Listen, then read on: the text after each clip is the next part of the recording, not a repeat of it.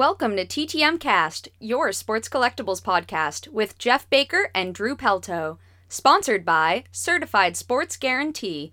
Go to csgcards.com for sports card grading for the win. And by sportscollectorsdaily.com.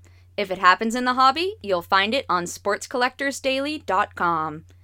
And sponsored by gemrate.com. The latest grading statistic from the 4 major grading companies is just a click away. Visit gemrate.com. It's free. And now, here's our host, Jeff Baker. Hello, everybody, and good morning, good afternoon, good evening, whenever you're listening to us. We really appreciate it. This is TTMcast, your sports collectibles podcast, where we talk TTM cards, autographs, collecting, and what else, Drew? Anything that's on our minds. I mean, you never know what's going to come up on here. It could be kangaroos, it could be food, it could be movies. We love talking about everything. So this is... Say, could that possibly be a spoiler alert right there? I know, spoiler alert. This is TTMcast, your sports card podcast. We have been doing this for over 5 years now, and I want to thank all our listeners. Drew, we hit 60,000 all-time downloads, which I never thought was even possible when I started this stupid show. That's great. Big thanks to the listeners for making that possible and for tuning in every week, no matter what we have going on here. All our idiocy. See, right? Our stupid picks and all the stuff we talk about, but we really appreciate it. We love you guys. My name is Jeff Baker. I'm talking to you from Boston, Massachusetts, and of course, the best pipes in the business. On the other end, my buddy from Dallas, Texas, Drew Pelto. Drew is a YouTube creator. He is an author. He is a posts on Twitter all the time. dfwgrapher.com. If you're not checking out not.com, but DFW Grapher. If you're not checking him out on YouTube, you're missing something. His videos are great. And I watch him just because I want to see which hat he's going to wear. I gotta start breaking those back out again. Because, for a while when I first started, I was wearing a different one every single video. I know. And after a bit, I kind of ran out of them. So it's like, all right, well, just, whatever I happen to have sitting close by or anything. And yeah, like my hat, I got a twin spring training hat. Nice. That's solid. So we're luckily you guys don't have to look at us. This is an all audio we'll just describe show. The hats for you. We'll just describe the hats for you each time or something there. We'll give it the play-by-play. Well, guys, I want to this past Wednesday we had Ted Mann on from Collects, TTMcast 1-on-1. Make sure you listen to that interview.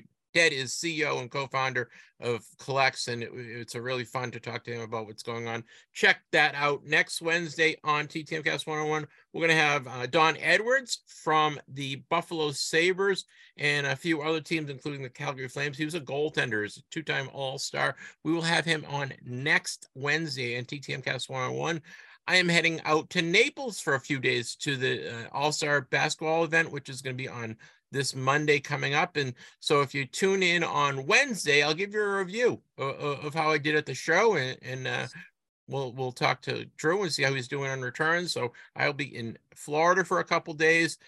Picked up 2 Trey Turner rookie cards on eBay. I got a Bowman rookie card. It's not his first card, but it is his Bowman rookie. I think it's 2015, and I got a 2016 Topps rookie card that they both have the rookie insignia on it. I did not have. That's kind of one of my holes is for some reason like that 2013, 14 to 17 about. I didn't buy a lot of new stuff then. I don't know why. And so every once in a while, a guy will come up like, I don't think I have his card. Mm-hmm. How about you? That's right when I kind of started getting kind of back into stuff. Because it was right after I moved down to DFW here. And so I was having to buy a lot of stuff to, go and get autographs. So 2012 to about 2016, I'm decent on. But Good. When you get into like about maybe 2009 to 2011 or so, there's a huge gap right there. And also around kind of 98 through about 2003 or so, because I was mostly doing hockey around that time. Were you in college then? Or you? Yeah, I was in college. Well, I was I was kind of just starting college, right at the end of that block right there, because I was in college from 02 through 05. Okay. I kind of started getting back into buying some baseball stuff around 04 and 05 there, because I was, going for baseball teams every now and then.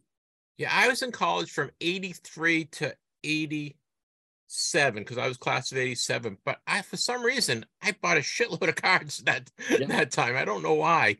But it must, I'm not sure. I must have been busy with work and just not into buying the new stuff, because I was still buying vintage and buying on eBay, and I was sending out TTM requests. That's probably when I first started doing TTMs, really. But I don't know why. I didn't buy the cards. So I had a big week. Also, I picked up 3 Prism blaster boxes, 2022 football blaster boxes. So let me give you the rundown of how I bought 3 boxes, right? Mm-hmm. First pack, I opened it up. My the last card was a what's his name? The guy for the quarter. Isn't that horrible? The quarterback, Purdy. Quarterback from the 49ers. I got a Purdy card, rookie card. It's like, oh, that's cool. I didn't have one of his. That was very nice, and he had a good year. My second pack, I opened it up. The last pack on the card, right? It was a one of those blue ice cards, and it was a Rex Burkhead. All right. Burkhead card. It was, when I say it was destroyed, when it had creases, it had dents in it, it had scratches on the front and the back. Like, oh my God, what happened to this card? Yeah. So I sent it off to Panini. We'll see how they do on customer service, Drew. Yeah, I think they're usually pretty good about that kind of stuff. So hopefully they are. So and then the rest of the boxes I did pretty good. I got a Mahomes, I got a Justin Jefferson, I got a bunch of rookie cards in green parallels and blue parallels, and all in all, pretty good. I mean, it's $30 for a blaster box. You get 6 packs of 4 cards each, so it's about $1 a card, right? Yeah. And I would say thumbs up. I didn't get any autographs, but I got a bunch. I got some rookies, and all in all, I think it's a nice take. There's actually some old guys on there, and I might try to send one off. Leroy Kelly, your guy, Leroy, he played for the Browns. Yeah. I got a Leroy Kelly card, and I was surprised, and I know he's signed, so I think I might try to send that off to him. I got a Elway card. I got a bunch of other guys too. So it seems like a nice mix. I haven't looked at the checklist, but I give it a thumbs up. I don't know how easy they're going to be to be found in the wild, because the price difference, right? What do we say? A hobby box goes for like $700, right? Yeah, I think so. I mean, now those ones are the ones, they're loaded with autographs and parallels and all that kind of stuff. I mean, you get what you pay for, right? Right. Yeah, for sure. So, I mean, I spent, $100, and I didn't get any autographs, and, I got a bunch of parallels, but we'll see. I like them though. Nice looking cards. How was your week? It was good. Just one thing before you go sending out that Leroy Kelly card, make sure you prep those Prism cards very well. Yeah. They need it real bad. So yeah, make sure you're white erasering, powdering, whatever you want to use with it. You might want to go over it multiple times just to be safe, but Kelly's a great signer. You don't want to screw the card up with not prepping. Yeah, I don't have his autograph because I don't have his cards. I don't think so. I'm going to go to a show at the end of next month, so maybe I'll look for an old card of his, and that way I can send off 2 cards to him. Yeah, there you go. Cool.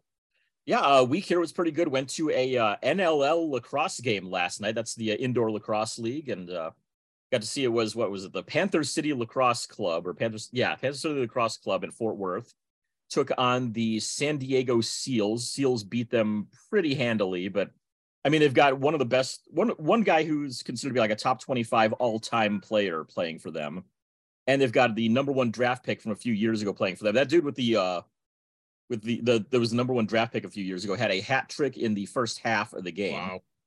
Had any fights? Were there any fights? Yeah, he had a fight as well along with it, and 2 assists. So he's got, the Gordie Howe hat trick, right? Yeah, I don't know if they have the Gordian lacrosse at all, but whatever they may call that, he had that and a regular hat trick as well on top of it. So it's like, wow, that's a hell of an effort right there by that guy. Did you try to get any autographs? Because that's right up your alley. I didn't at all. We didn't stick around afterward at all, but they do have some kind of a team autograph event coming up soon. So if we decide to buy season tickets, which we are considering, we'll get to go to that. So yeah, we'll see what happens there. So was pretty fun getting to see the game, though. At least only the second one I've ever been to, and yeah, I definitely like it. So might try to go to a few more there. Tried to go for some hotel graphing, which I have not done. Ready. Wah, wah, wah. Yes, yeah, it went badly. I mean, I haven't tried to since 2016, and this is exactly why I haven't tried. But I mean, I'm gonna the hotel that a lot of the hockey teams stay at. I think that like there's 32 teams, 31 of them will come in. 30 of them have stayed at this hotel recently. And I'm not even going to give the name of it out just because I don't want to give them any kind of publicity. Because the one that the one that you graphed at the other day. Yes, that was the one. And I don't even want to give them publicity just because their policies suck so badly. But the crazy thing is that their properties they have in other cities don't put down the regulations that this place does. None of the other hotels in Dallas put down the regulations that this place does. But I mean, I got there for in time for morning skate. And the Penguins had played the night before out in Colorado. So their morning skate was optional.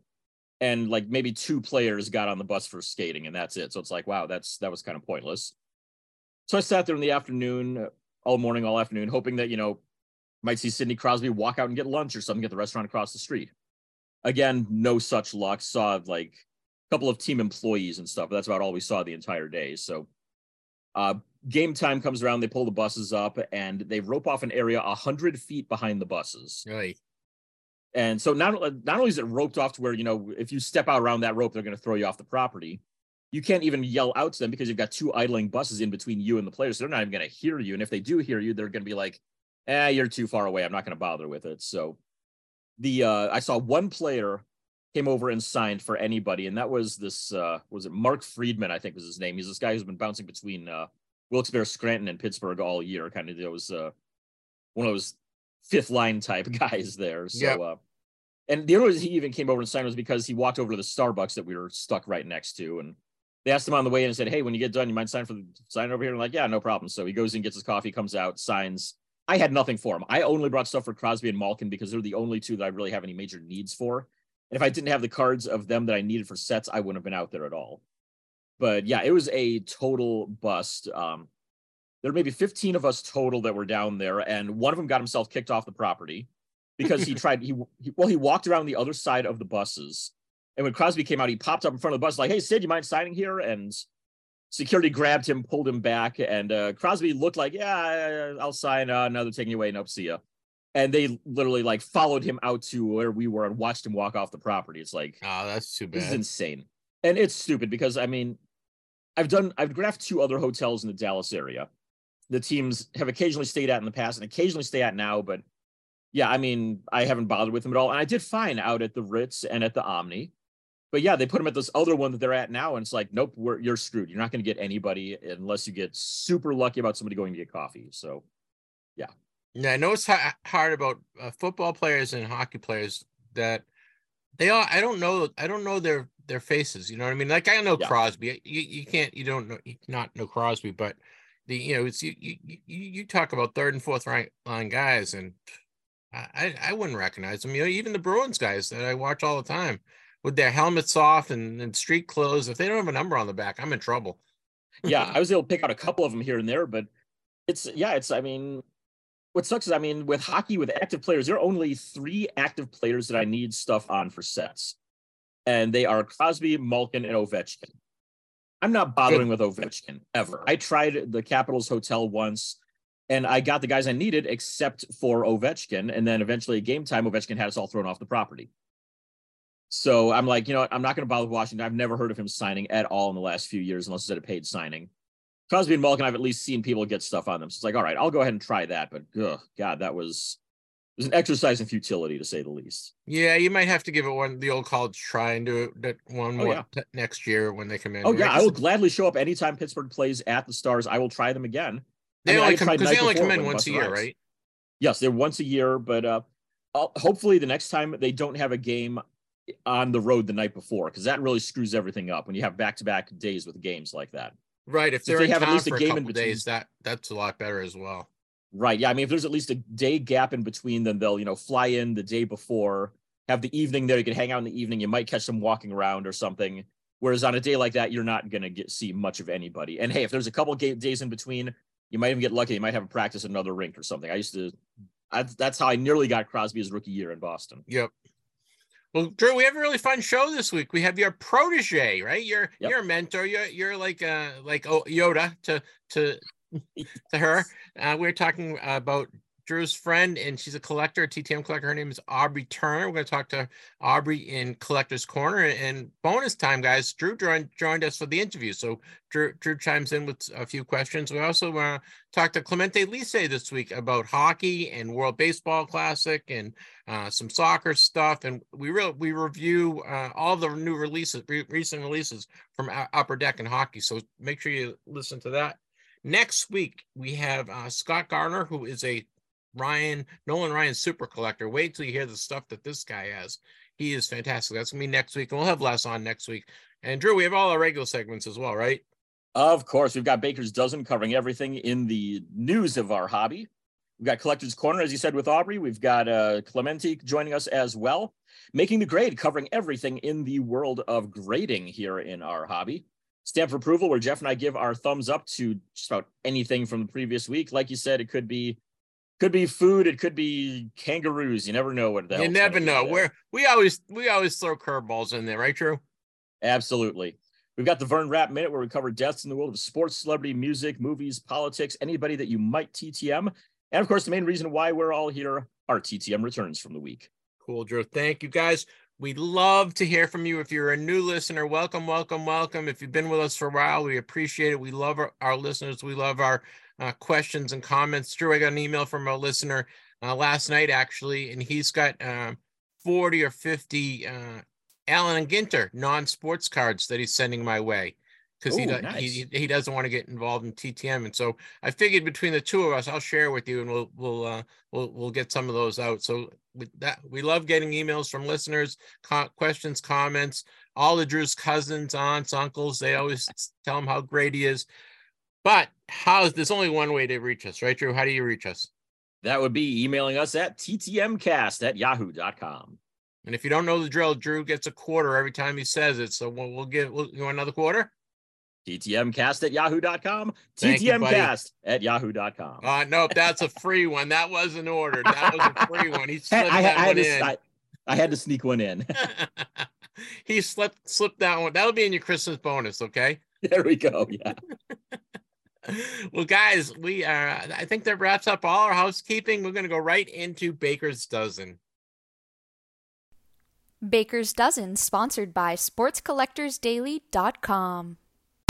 Smart collectors turn to Sports Collectors Daily to stay up to date. From new releases to incredible collections hitting the auction block, news from inside the business of sports collectibles, and much more, Sports Collectors Daily has it, all with no subscription cost. SC Daily also delivers a live look at the most watched sports card auctions on eBay for every sport. Sign up to get the headlines in your email for free, or just visit the website whenever you like. With 16,000 stories in the archive going back 16 years, there is always plenty to read at sportscollectorsdaily.com.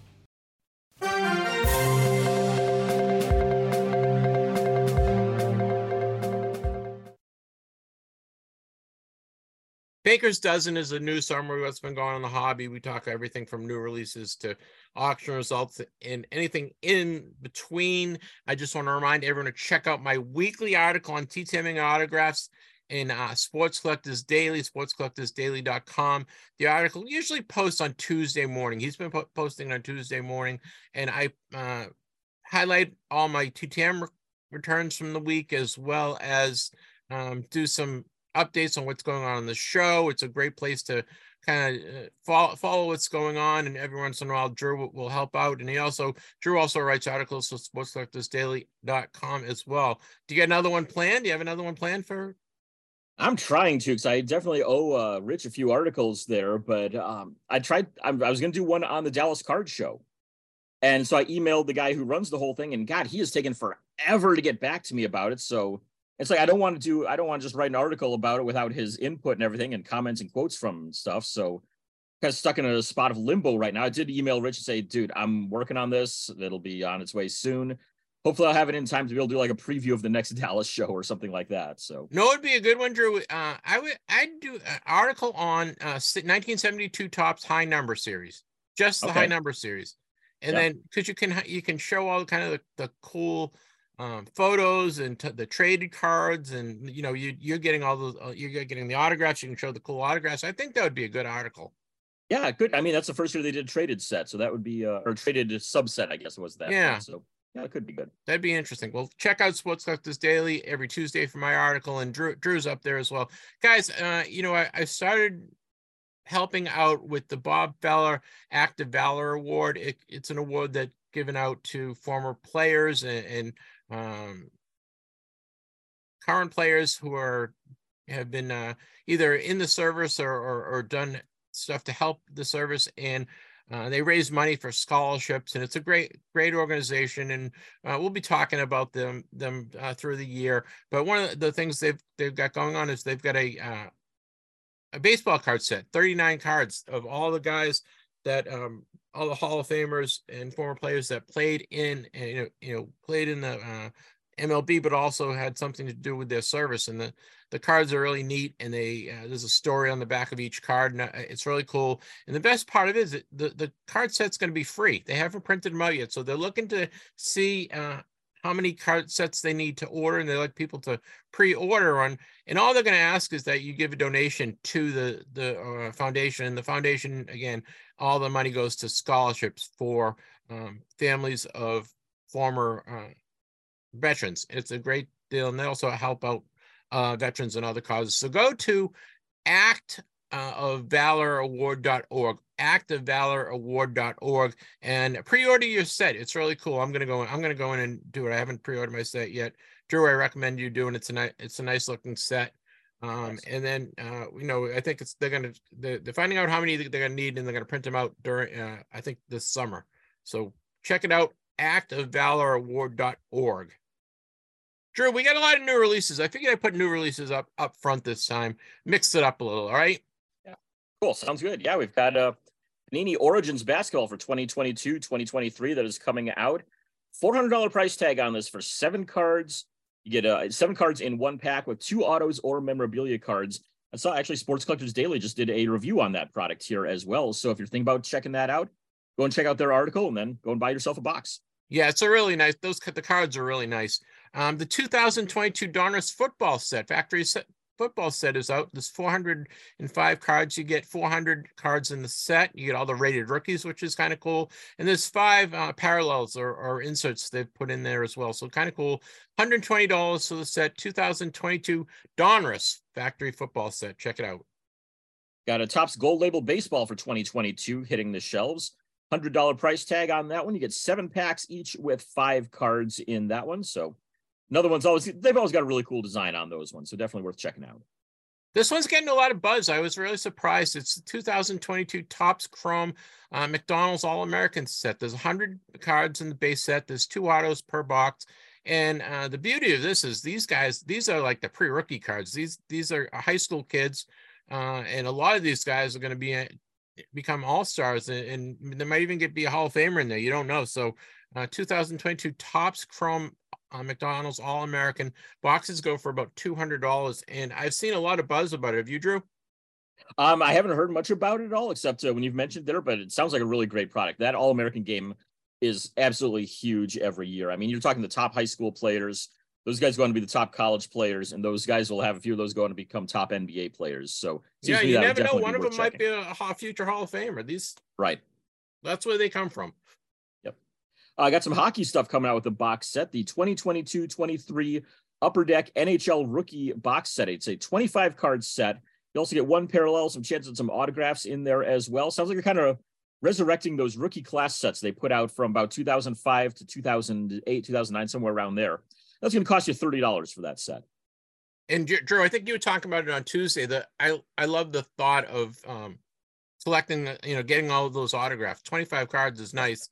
And the hockey guys, even the best rookies, they sign. These guys sign. Yeah. I think other than McDavid, who was a star before when he was born, the hockey guys sign. Yeah, so, I mean, you've got a 25-card set. I bet you can easily get about 20 of those at least signed, and maybe even all 25, because I've been doing those old rookie class sets there that I just mentioned, and I've gotten 2 of those totally completed, 50 out of 50. Yeah. And I'm within, striking distance of the other 2. You're the man. 2002 Panini Obsidian Football came out. 1 pack, 7 cards. You get 4 autos or memorabilia, which is kind of cool. They're going for $475. That's 2022 Panini Obsidian Football. Kind of a nice looking set, don't you think, Drew? Yeah, I mean, Obsidian stuff is always fun. You've got, with the black background, so much etching going on in there. It just, it really stands out nicely. I agree. Hey, we have some auction results to let you know about. Yeah, we've got Shohei Ohtani's jersey from when he hit home run number 100 in his career. It's autographed by him, has an inscription on it in Japanese. Just sold at Golden Auctions, nearly hitting the 6 figures, just barely coming up short there. $99,600, the final sale price on that. Oh, can we send that read to the Broadcast Hall of Fame? You're the best. This one's from our friends at buysportscards.com, the top 5 players on their site. This past, I think it's past month, but it's all baseball guys, which is kind of cool. So 5 is Aaron Judge, 4 is Harper, 3 is Julio Rodriguez, 2 is Trout, and 1 is Ohtani. So I think between spring training and the World Baseball Classic, I think baseball is kind of gaining some momentum, don't you think? It absolutely is. And I mean, that seems to be common for every year. Around March or so, that's when everything's going to start shooting up a bit.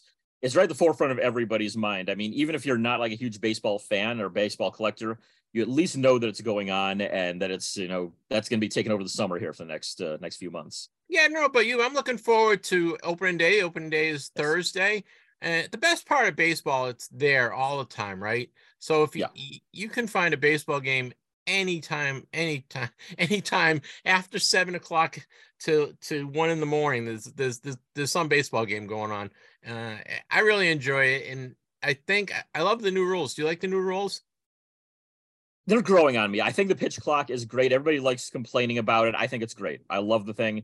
If you go back to the 1960s, Cal Hubbard, when he was head of all umpires, did a study to find out how much time is usually taken between pitches. And back then it was 11 seconds on average between pitches. So don't tell me these guys can't somehow keep it to 15 and 20 seconds. That is insane. Yeah. So yeah, I think it's a good idea for the most part. I agree. And I think what it's going to do, I think it's going to get these guys, the bats off these guys' shoulders. And I think there's going to be a little more swing. And I think the no shifts is going to help. And I think the larger bases might add a little more stolen bases, which is nice.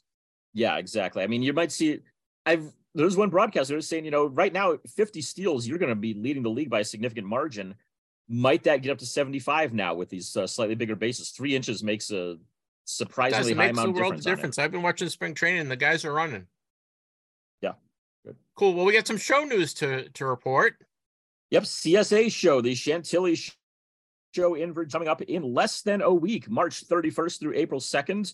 Some big names on the list: current NFLers Devontae Adams and Jamar Chase, plus NFL Hall of Famers John Hanna and Marshall Faulk. Tons of other signers as well. Go and check out the info at csashows.com. You're probably too late to get any mail-ins for it, but hey, fly into Washington, drive down to Chantilly. You get there. Yep, we got the Min Collective coming up next week as well, at March 30th to April 2nd at the MGM in Las Vegas. And this is not just a card show; it's an industry show with all sorts of panels and seminars you can go to. It's themincollective.com. I believe there's still tickets available if you want to go spend a couple days in Las Vegas. It's worst places to be. Our friends at CSG will be there. There's all sorts of cool stuff, so make sure you check that out. The Min Collective at themincollective.com. Also, Rich Altman's show is coming out. Rich passed away, I think 2 years ago now, right, Drew? He passed, yeah, 2 years ago. But Rich was a big promoter in the hobby and a collector as well. And they do a show every year here in Wilmington, Massachusetts at the Shriners Auditorium. This year, it's April 28th to the 30th. And 2 big guests that I don't remember being here for a while is Dr. J's going to be there signing autographs, and Pete Rose. They also have former Patriots and a bunch of other local guys. It's a really fun show, and it's a great venue. So if you're in the Boston area, you want to take a trip to Boston, and at the end of April, it's a great show. It's at the Wilmington, Mass Shriners Auditorium. I think you can go to either Hollywood Collectibles or just put in Rich Altman show, and you can find the information on that. Well, Drew, that wraps up Baker's Dozen. A lot of stuff as always, and great to catch up and see what's going on. Let's go right into Clemente's world, okay? All right. Clemente Lisi, he's a correspondent, right? He's a regular on the show. We have him once a month. We're actually going to have Clemente on in a couple of weeks, right before hockey playoffs, to talk about hockey playoffs. So we'll have him on again.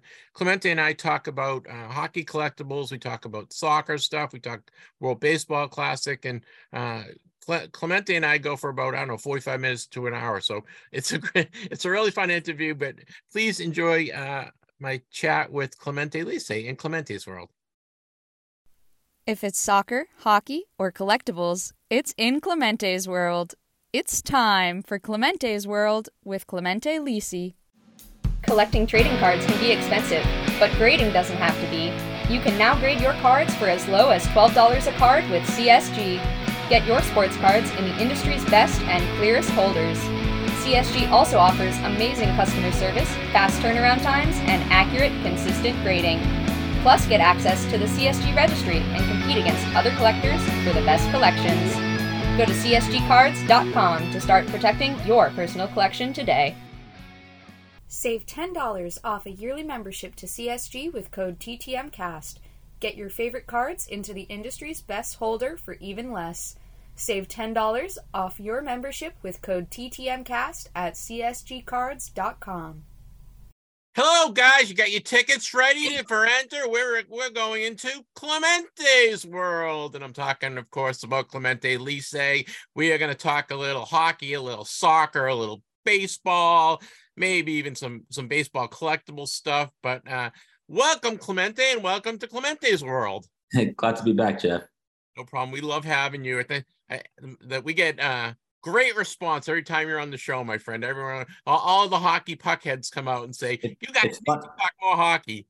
It's funny, the response I get from people listening, often they say to me, "You guys talk about the weather a lot." And I go, "Yeah, because when you live in the Northeast in the wintertime, it's brutal." It is brutal. I'm actually headed to Florida on Sunday for a couple days, so nice. I'm trying to escape anytime I can, even though spring is here. But I will say, it's slowly turning into spring here in New York, and we had March was the World Baseball Classic, so we felt like we got a little bit of a pre-opening day treat with some international baseball, which was a lot of fun. I know. Let's talk a little World Baseball Classic. It just ended. Japan won. I don't think there was any surprise. I think they were a better team. I think we could have used a little more pitching, right? We didn't bring our aces, right? We didn't bring Max Scherzer and Kershaw and some of these other guys. Even we could have brought Roger Clemens out of there, and I think he could throw faster. Absolutely. I mean, the U.S. hitting was phenomenal, but Japan had both the hitting and the pitching, and when you have Ohtani, you get both, right? So and I mean, if anything, if there was any doubt how big Ohtani is in terms of value, in terms of the player that he is, I mean, he's phenomenal. We know that already, but he really consolidated that here. The World Baseball Classic is interesting. We missed the last edition because of COVID. I think when early on it was out there, it was a response to when the Olympics got rid of baseball, which was a shame. And World Baseball Classic, for someone like me who loves soccer and hockey and loves international competition, it's great to see national teams going at it.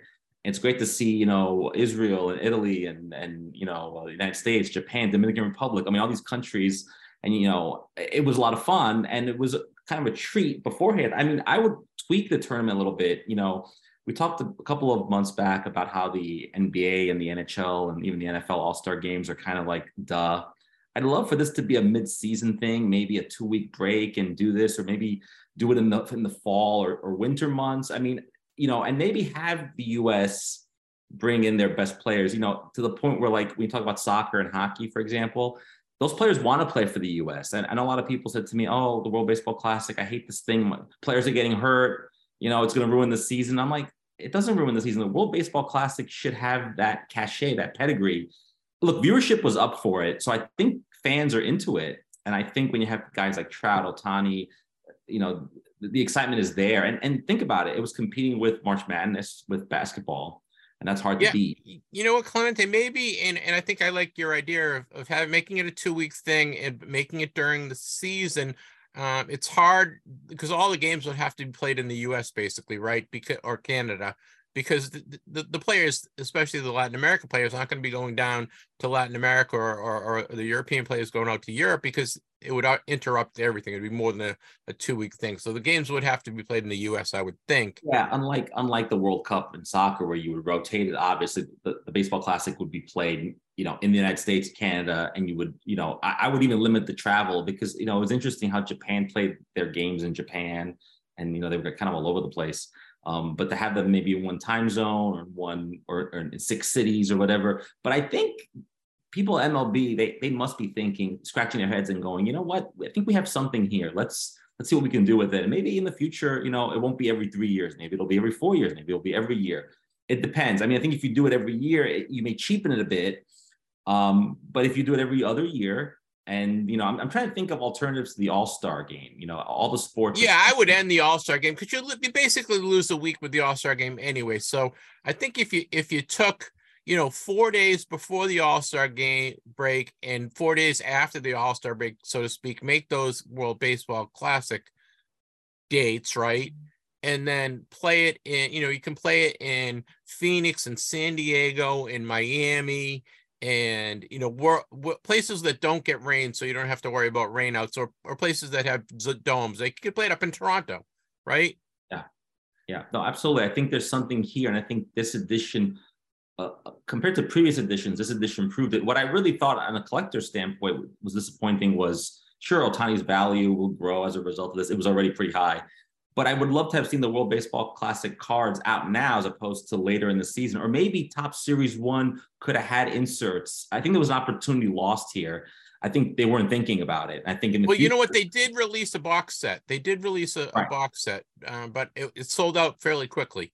Yeah, I mean, they're not out there as opposed to like Series 1. I would have loved to have seen maybe like inserts where you have Ohtani in the Japan jersey or Trout in the US jersey and Azarena in, the Mexico, whatever jersey. So you have a little bit of this build up to it. I think for a lot of people, the World Baseball Classic just snuck up on them. They were like, oh, I didn't even know this was a thing until it was on TV. And so right, no, I agree. And I think the finals, while it was great, it was a little anticlimactic from a crowd standpoint, because I think if you didn't have the Latin American teams in it, those crowds were rowdy, right? They were boisterous. It was like a soccer game. I think the finals, the crowd was a little subdued, and just because of proximity, there wasn't as many Japanese fans, right? So you didn't get that fervor for the Japanese team. And I think the U.S., we didn't grab a hold of it as like some of these other teams. I don't know if you saw Japan for their game against Korea. They had over 50% of their TVs turned on to that game, which is unbelievable. Right. Yeah. No, I think in Japan, it was like they're watching World Cup soccer. It right. was all nation, gravitated around them. And I saw the videos of the celebrations in Tokyo, and it was like, wow, if the U.S. had won that, people wouldn't have cared here as much. So it was nice to see that happen. And I think that passion can grow, and maybe even having a World Baseball Classic, the whole thing in Tokyo one time. I don't know. I feel like you're right. The Latin American teams really bring it in terms of the fandom. And I mean, the U.S. Venezuela game was unbelievable. That was a great game, and the fans were going crazy. And even the Mexico Japan game, it had a great buzz in the stadium. But I didn't sense that for the final. Did you? No. It was like you were going to like I don't know, like an NCAA tournament final game that no one cared. Yeah, or even worse, it was like Yankees Diamondbacks in May. It was just like they're, whatever. I mean, there wasn't chanting, there wasn't a lot of noise, and you don't get that from the U.S. and the Japanese crowds generally. But like I said, a great start, and I think a way to kind of capture what soccer has already, and hockey to a certain degree have already done, which is make it international. And it's nice to see other teams winning, because it shows that baseball transcends the U.S. or Canada. It's something that's it could be a global game, and it is. The European teams are in it. I mean, for example, I was reading a lot about the Israeli team. I mean, they're all Americans, but it was interesting to see, people who are proud to be Jewish to want to be on that team and represent Israel, for example. Or you have Dominican players who play in the United States. I mean, a lot of names we already know. So it was good to see minor leaguers, major leaguers all kind of mixed together, and it was a lot of fun. And so for the first time in a long time, it took my distraction away from basketball in March to watch something else. So on top of soccer and hockey and March Madness, I also had baseball to watch in March. I know. I picked Purdue to win the the tournament. So after they got knocked out, and then Kansas gets knocked out, and like, geez, you know, he love upsets, but it's you know, for the tournament thing, you need a lot of favorites to be in there to keep people interested. No, absolutely. But the tournament, just to change gears a little bit, the tournament has been more even. A lot of 2 number ones are out. There's a lot of movement there, but there isn't this like super Cinderella. I mean, Princeton is a Cinderella maybe, but you know, it just depends on, you know, Fairleigh Dickinson knocked off, you know, Purdue, but then they got knocked out in the next round. So, you know, you didn't get that like Sweet 16 run. So, you know, you have a lot of parity now. You know, my rule with the tournament is I just pick Gonzaga, and often I'm right. Yeah, well, you know what? Parity sometimes is good, but I think in sports, you need that evil empire. You know what I mean? You need the Montreal Canadiens, you need the Yankees, you need the Dallas Cowboys, you need, you know, the Patriots. You need teams that people can hate. You know, that you need that the dynasty type, the great teams, and I think, you know, because these kids are leaving school so quickly, and you know, Duke has kind of come down, and Kentucky's kind of come down, and UCLA hasn't been what they had been in for a while. So it's, you don't have those, you know, like even college football, you have Alabama, right? Everyone hates Alabama, right? But basketball, I think, is lacking in that, because these kids don't stay long enough. No, you're right. It's one and done, and so you don't see the dynasties that you saw with Duke, Kentucky. You don't see that, and you're right. You need that one team or 2 teams for everyone to kind of try to catch up to. There's none of that. I mean, Gonzaga was that team for a few years. Villanova was for a few years, but Gonzaga's has never really won anything, and it's hard to hate a small Catholic school from Seattle, right? Yeah, no, absolutely. And it's, you know, because 15 years ago they were the Cinderella team, some people still think that they are, but they're not. They're like a 1 or 2 seed. But right, they've been good for a decade plus. Yeah, but they're right. They're been good for a decade, but not good, not evil empire good though. So I hear you. Right. Well, you know what? Let's get back to the World Baseball Classic for a second from a collector's standpoint. We mentioned the cards, and I think they'll come out in Series 2. I would bet that they'll be World Classic guys in their uniforms in Series 2, or maybe in the update series. But is there a player that really increased their value? And you know, Ohtani is not Ohtani. He's not going anywhere. Do you think there's a player that increased his value as a result of their performance in the World Baseball Classic?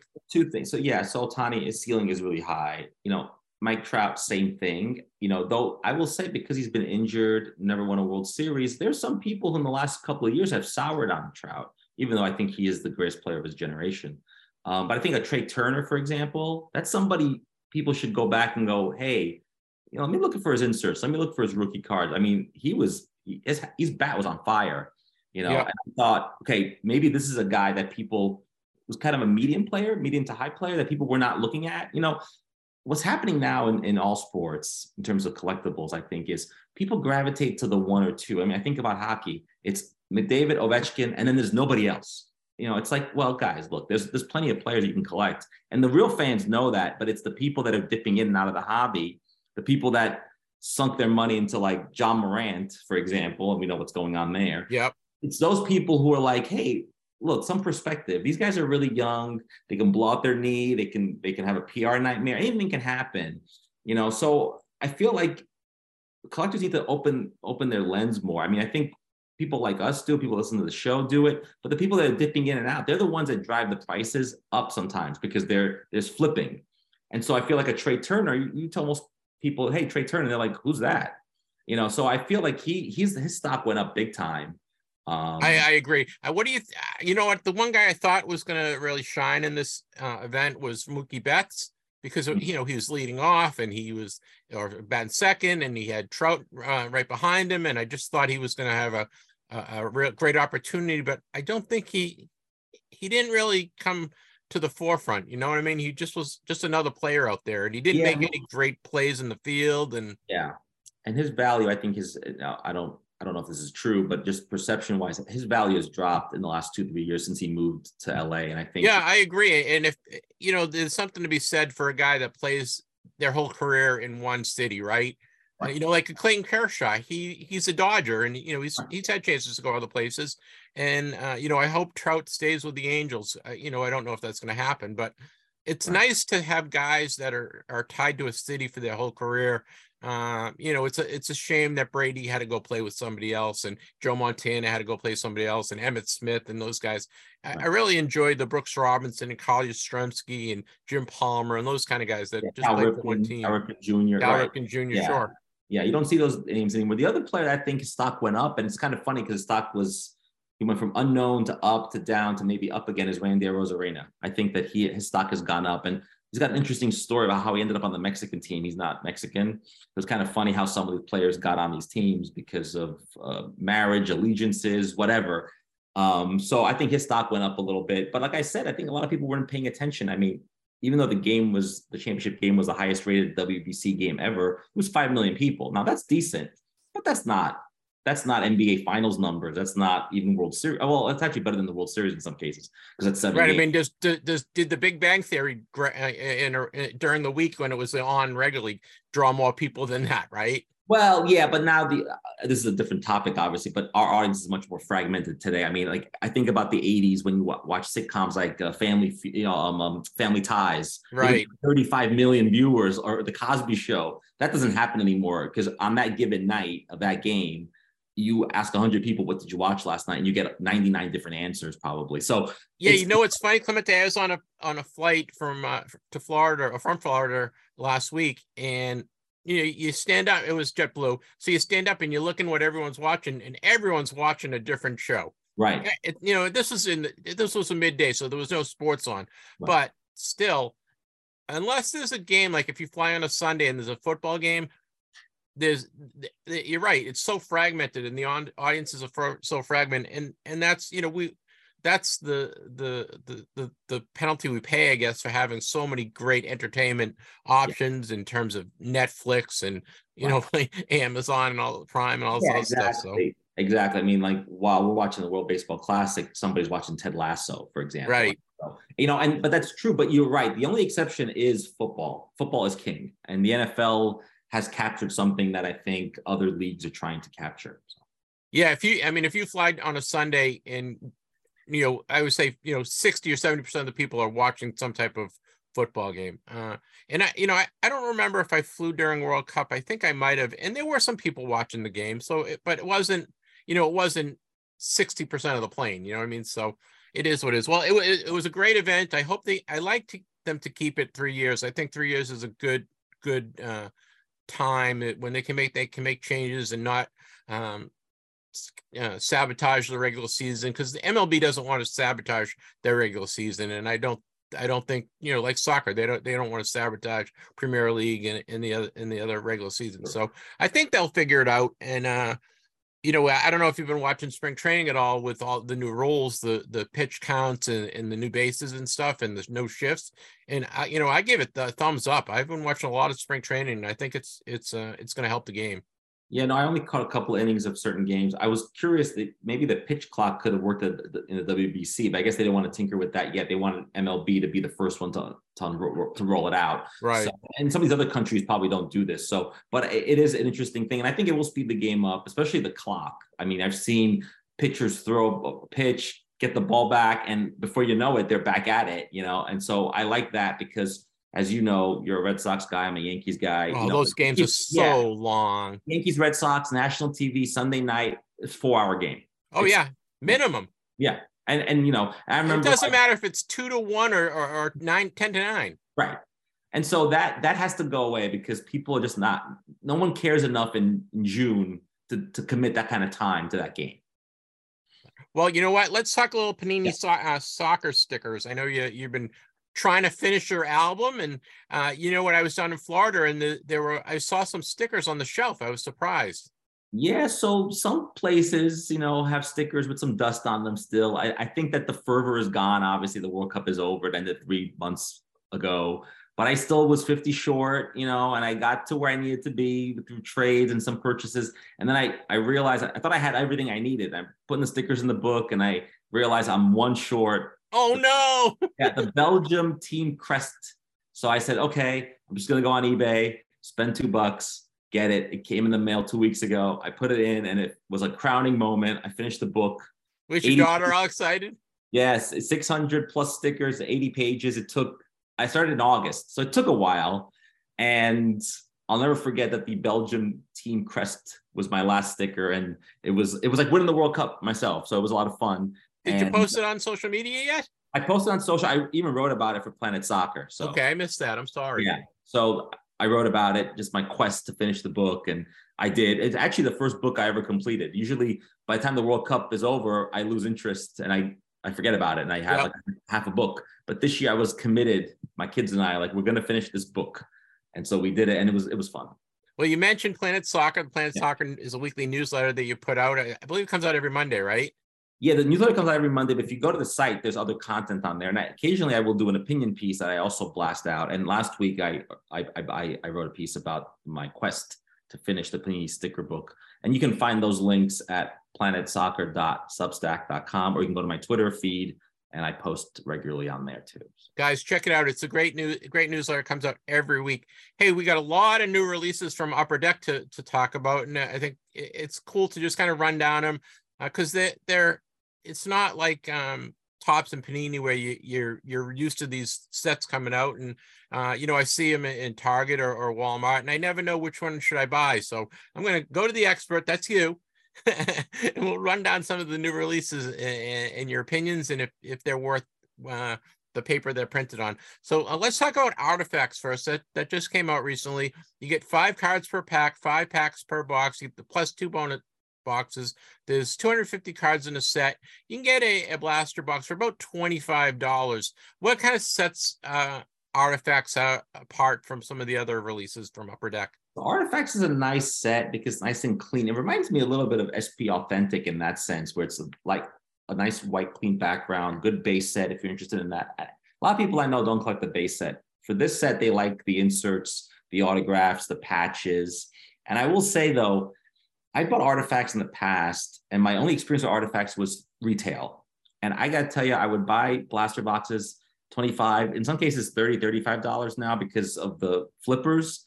And then you come home with a bunch of base cards, and maybe you're lucky, like one numbered card. I found that I went to my local LCS, and they were selling individual packs from hobby boxes for $20. And I thought, well, if I buy 2 packs for $40, I mean, I get a lot fewer cards, but am I going to get better cards? And I did that as an experiment. Now, of course, you go to Target and there's the FOMO, like I got to buy these blasters because they're here, and there's hockey on the shelf. What did I get? I ended up getting some numbered cards. I got some patches. I got a number 2 $9.99 Artifacts rookie card of Matty Beniers. Right? Oh, nice. And I never would have gotten this card, I think, in retail. So this tells, I think I'm reaching the point a lot of people are reaching, which is you go, there's lots of stuff on the shelves. Like, for example, Topps Series 1 baseball, lots of blasters, but don't buy the blaster. You're not going to get anything good. You're going to pay $35 for them. I would just buy either the box, the hobby box, or buy a pack for $20. And now it's crazy to pay $20 for a pack, I know. But you're getting more value and you're getting better cards. Unless you're looking for the base set, then you got to get as much as you can. But when it comes to Artifacts, I do hobby, I don't do retail. And so that's I kind of agree with you. And I'm a big retail guy, but lately I've been swinging the other way and biting the bullet, so to speak. Because you go and buy 4 or 5 blasters, and that's the cost of a hobby box anyway. So you might as well just get the hobby box. And you're looking for quality over quantity, and that's what I think I'm looking for. And as Topps fanatics and as Upper Deck start to, maybe not Upper Deck, but as there's more available now. I mean, I'll give you an example. Even the last couple of days, I've seen baseball, basketball, hockey, soccer, everything at Target. I've seen it at Barnes and Nobles, at toy stores in New York. You have lids. Because they're owned by fanatics, they have cards on the shelves. Then I go back a week later and the same stuff is there.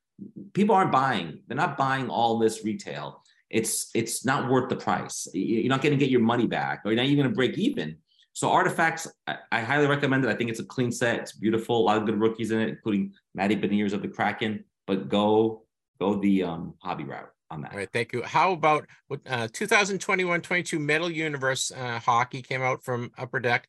It's they're going $30 for a blaster box. You get 7 cards, 5 packs. There's 200 cards in the base set. It features 100 regular star veteran cards, 50 rookie cards, and 50 alternative jersey variations. I like the old Metal Universe cards. I like the feel of them and I like the look of them. They're not great for autographs, but I've sent out a few for autographs and just to see how they came back, and I'm not that thrilled with them. What's your thought on the Metal Universe? So Artifacts, for example, is great for TTM because it's white background. It's got a cardboard kind of feel. Metal Universe is shiny, and the Metal Universe is a great brand. That's the kind of thing I would get blasters for, because I think you want to get the base set. And even when you get the blasters, there's lots of variations, die cut cards. They're a lot of fun.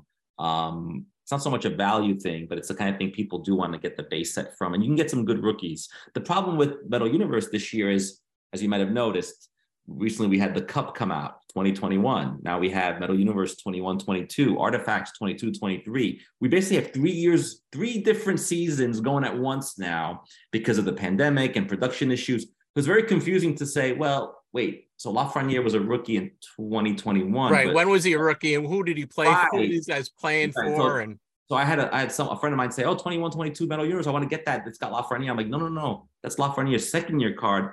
He was a Metal Universe the year before. He goes, well, why is it coming out now? It's like long story, production issues, pandemic, whatever. So just make sure you're looking at the year. These are all new releases, but in some cases you have to go back and say, well, the interesting part about that though is, for example, the Cup is a great example.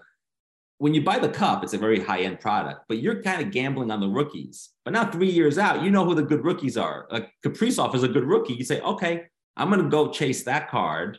And on the secondary market, they're going for a lot of money because we already know if that rookie has made good, right? 3 years later. And you don't know that usually. So it's a very interesting time. I'm just hoping Upper Deck can catch up here because it's very confusing to some people. Yeah, I agree. And speaking of catching up, Series 2 2023 Series 2 is coming out. It's coming out on April 5th. They just saw a release date for it. Hobby Box is going for about $100, which isn't bad. I think they were $120 Canadian. You get eight packs, 24 cards, 6 young guns, which is a really nice feature. Everyone loves chasing the young guns. And I got a couple blaster boxes of Series 1 and I enjoyed them. The collation isn't the greatest. I think I told you I got one box I got like 5 Bruins and the other box I got none. Yeah, the correlation can be a little weird, but again, Series 2, it doesn't matter which route you go to, because a lot of set collectors want to get those cards. They want to get numbers 251 to 500. The last, I think, 100 are the young guns. The young guns to look for, and that one is Shane Wright of the Kraken. The other young guns card that I think will do very well is Bowie, the mascot for the Kraken. He has a young guns card. It reminds me of the one that Gritty. They had a Gritty young guns card come out a couple of years ago. People love mascot cards, but they love it when it has got the Young Guns logo on it. So I can see that. It's already a short print. I can see that card doing very well, especially if the Kraken make the playoffs, which currently they're not. They're on the outside looking in, but they're looking to make the playoffs, and that would be interesting if they do. Drew and I were talking about, just came out the other day, the Upper Deck rookie box set. I believe you get 25 cards in it, plus that you have a shot at, I think you get one parallel and you get a shot at autographs. I think 1 out of every 4 boxes has an autograph card in it.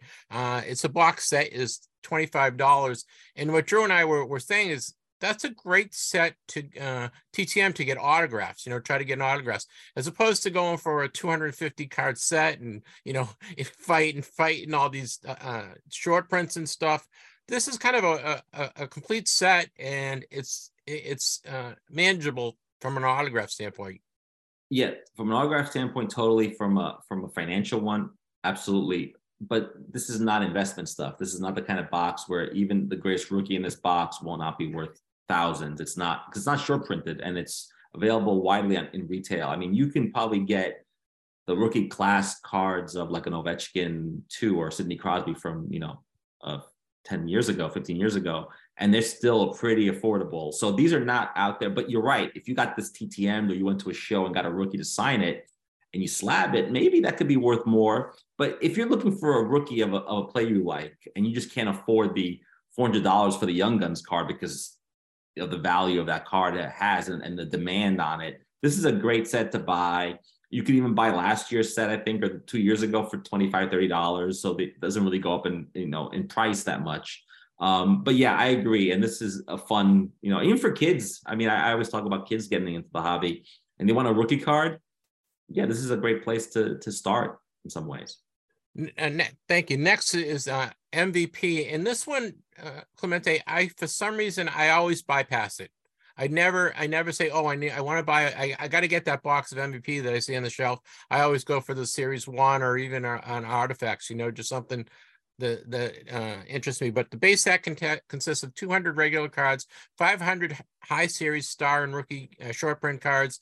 It's a nice looking set. Don't get me wrong, but for hockey, I kind of stick to Series 1 and Series 2, and then I'll pick up an OPC or an Artifacts just to see what they look like. Yeah, no, MVP is the kind of thing that comes out usually at the beginning of the season, like September, October, just to get things started. It's very low end. I mean, it's very affordable. A lot of it in retail you can find. It's very easy to find. Again, it's one of those things where a lot of people do bypass them. I often buy a couple of packs just for fun. The design doesn't change often year to year. That's another back of the set, but it's very cheap. And getting some MVP, if you're getting it some rookies that do well, it may be worth it. And again, it's maybe more expensive. The card may go up in value more than the Upper Deck rookie box, for example, in terms of individual cards. But you're right. And they're also not great to sign because they're a bit shiny. So for that, what I prefer on the low end is the next thing you want to talk about, which is the OPC cards. Yeah, I picked up a box of OPC in Florida, actually, just to see him. I like the old OPC from back in the 70s and 80s. And I grabbed him, and I got Patrick Kane, which I sent your way. Yes. Thank you. I hope you enjoyed it. Thank you. I did. And I got a couple Bruins, and I got a couple special cards in there, and you get the yellow the borders, and what are they? I think it was like $20 or $25 for a box. Again, I think it's more of a fun set. It's not something that I'm going to go out and buy 20 blaster boxes of OPC or a hobby box for OPC. But it was a fun open. Yeah, so I kind of slammed retail earlier, but I will say for OPC and even MVP, but OPC I would definitely get retail for that because it's just like you said, a fun rip. And I ended up buying 2 hobby boxes, and I got a lot of cards. Oh, cool! And I ended up getting I'm very hot on Matty Beniers of the Kraken, and I got his marquee rookie card, his insert too. Not numbered or anything, just the base ones. But I mean, I think these cards are fun. They're not super expensive. And they're just, and they're super clean. So if you want to get these TTMs, for example. I agree. They're nice cards to get signed. Yeah. I would definitely look at that as an alternative, for example, compared to Metal Universe, where you just can't get them signed. They're just too shiny. I agree. Well, it's nice to see that Upper Deck's kind of catching up a little. And, Series 2 is delayed, about a month, right? And it's coming out next week. So a lot of hockey cards to go after, which is nice for us fans. And we're approaching playoff time, NHL playoff time. What do we got, about a week and a half, 2 weeks left in the season? 4 weeks to playoffs. Yeah. Yeah, and my Bruins are going for the record, most wins, most points. I don't think they're going to get it. Do you? I think not. Also, because do they want to expend all that energy going for that, and then kind of go into the playoffs with a little less in the tank? I mean, I wouldn't. I would start to scale back on some of the minutes some of your stars are getting, because while the record's fun, the New York Times had a story a couple of weeks ago saying, yeah, the Bruins, are they peaking too early? And that's a question you have to ask, because, the number 1 seed, I had a friend of mine tell me once, you can't drink champagne out of the President's Trophy. And that's true. And so I think that's true. And so while it would be fun, I'd rather they not break the record and then go on a deep run and win the Stanley Cup, which, can happen. But like you said, have they peaked too early? And that's a question. So I don't know. I wouldn't, if it's hard as a coach, because what would you tell your players, pull back? Obviously not, you want to go for it. So I think they're going to go for it. I think they're going to come close. Yeah, I think that they had 2-game losing streak. They lost to the Blackhawks and the Red Wings, I think. Yeah. And those are 2 teams that they should beat every time out. Yeah, they're losing to teams that are not going to make the playoffs, for example. So yeah, that's true. Right. And I was looking at their schedule. I think they have 2 games against the Canadians, and they say they play in St. Louis, and I feel more bad teams. Yeah, more bad teams. Yeah, I don't think they're playing the Rangers. I think they're done with the Rangers. The Rangers only play the Penguins, it seems, these days. Yeah, It looks like it, right? Boy, what a great game! It was Saturday or Sunday. The one they had scored 7 goals or something. They killed them. Yeah, but I will say this, Wednesday night, the Penguins beat the Avalanche, which tell me something that the Penguins are right now, they're on the outside looking in. They're all looking to get that 8th spot, right? And I think the Penguins could make that 8th spot. And if they do, they then play the Bruins. And I found the Bruins, I don't know if I want to play the No, I don't want to play them. They always scare us. I think the Rangers have a shot. I really do. I think they made great moves at the trade deadline. The guys that they've gotten are really fitting in well, and they still have a couple weeks to, fit in, because hockey, you still have to know, familiarity Right. really helps in hockey, right? Because these guys have to know where these guys are going to be. And, just watching the Bruins, Bergeron and Pastrnak and Marchand, they know where those guys are going to be every second they're on the ice. And then the Rangers are fighting that a little, but they have to create the chemistry. I'd like to see a Bruins-Rangers conference final. That would be pretty epic, because as of right now, if the playoffs ended today, I think the Rangers would play the Devils in the first round, which are beatable. But like I said, do you want the Penguins to sneak in? And that would not be good, I think, for the Bruins. And the Penguins have an interesting player on their team, Jeff Carter, right? Now, Jeff Carter was a member of the LA Kings team that finished 8th in 2012 and then won the Stanley Cup. So sometimes, you could be the 8th seed and win the cup. It doesn't, it's a whole new season, like they say. And so hockey's different. Yeah, hockey's different because you need to write a hot goaltender. The Penguins don't have a hot goaltender, but the Rangers do. I mean, Shesterkin proved last season that he's good. Yeah. And so, like in soccer with a hot goalie at a short tournament, the playoffs in hockey are that. If you have a hot goaltender. So I always tell people, look at the league leaders. Like, who are the top 5 goalies in the league? Because if those teams are in the playoffs, and they most likely are, those are the teams you need to look at. And like the Penguins, for example, don't have that. They have offense, but they don't have any good defense. For example, the Oilers are a good example in the West. They're a great team in the West, but they don't have the goaltending. And so Connor McDavid can score all the goals he wants, and they can still lose 8-7. Yeah, so, are the Avs going to make it back to the finals? Are they the class in the division? I mean, I've seen him play 4 or 5 games this year, and they haven't impressed me. And I don't know, sometimes. You're right. I was very hot on them in preseason because I thought, well, if they play even a fraction of the way they played last year, they'll do really well. If you look, it's interesting. Like the best team in the East, the best team in the West would be like the 4th place team in the East. So the East is stacked. I think the winner will come out of the East this time. But can the Avalanche do it? It's possible. Can the Oilers do it? Maybe. I don't see it right now. I don't think the Avalanche can repeat. And I love dynasties, but they're getting harder and harder to do in the National Hockey League these days. And so, maybe the Avalanche don't have it. I mean, the other night against the Penguins, they didn't have it. And they had, they had like Mikko Rantanen playing like 5-minute shifts, and they still couldn't put the goals in. So, so they're trying, but they've definitely their form has dropped. And so we'll see what we see in the playoffs. I'll be curious if they're able to catch that lightning in a bottle again. Is there any other team out west that impresses you that you might think is a dark horse? No, I think it's. Do you like Las Vegas? Yeah, they're always a tough team to play, but I really have not been focusing on the Western Conference guy because the East has been so competitive, and I do. Think and the games are really good. Even the Sabres. You watch the Sabres play. They got killed the other night against the Bruins, but I watched them play other teams, and they're very talented. I think in a year or two they might be a team to beat. Absolutely. Like I had them making the playoffs as an 8th team, and they're not going to make the playoffs this year. They just don't have enough. But they have so many young players. You're right. A year or 2 from now, we may be talking about, the 3rd or 4th place, saves, or even 1st place, because I think they're going to build chemistry unless they start selling their players off.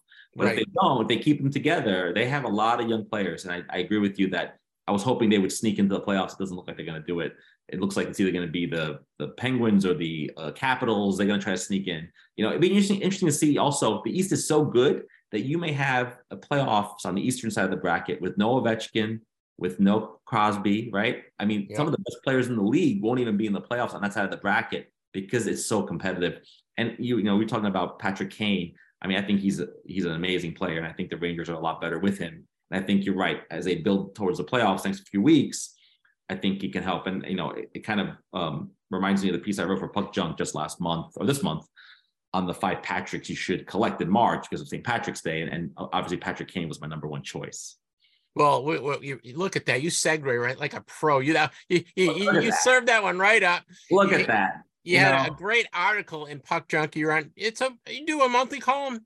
I do a monthly column for Sal. Yes. Yeah, and Sal, it's puckjunk.com. We've had Sal on before, Sal Barry, of course, and Clemente wrote a great article, a really interesting article around St. Patrick's Day with using the name Patrick and trying to pick out the Patricks that you should collect. And honestly, I didn't really see any holes in your list there, my friend. I thought you did a good job. Even put Pat Stapleton in, who's not really a Patrick, but right. Well, it's funny.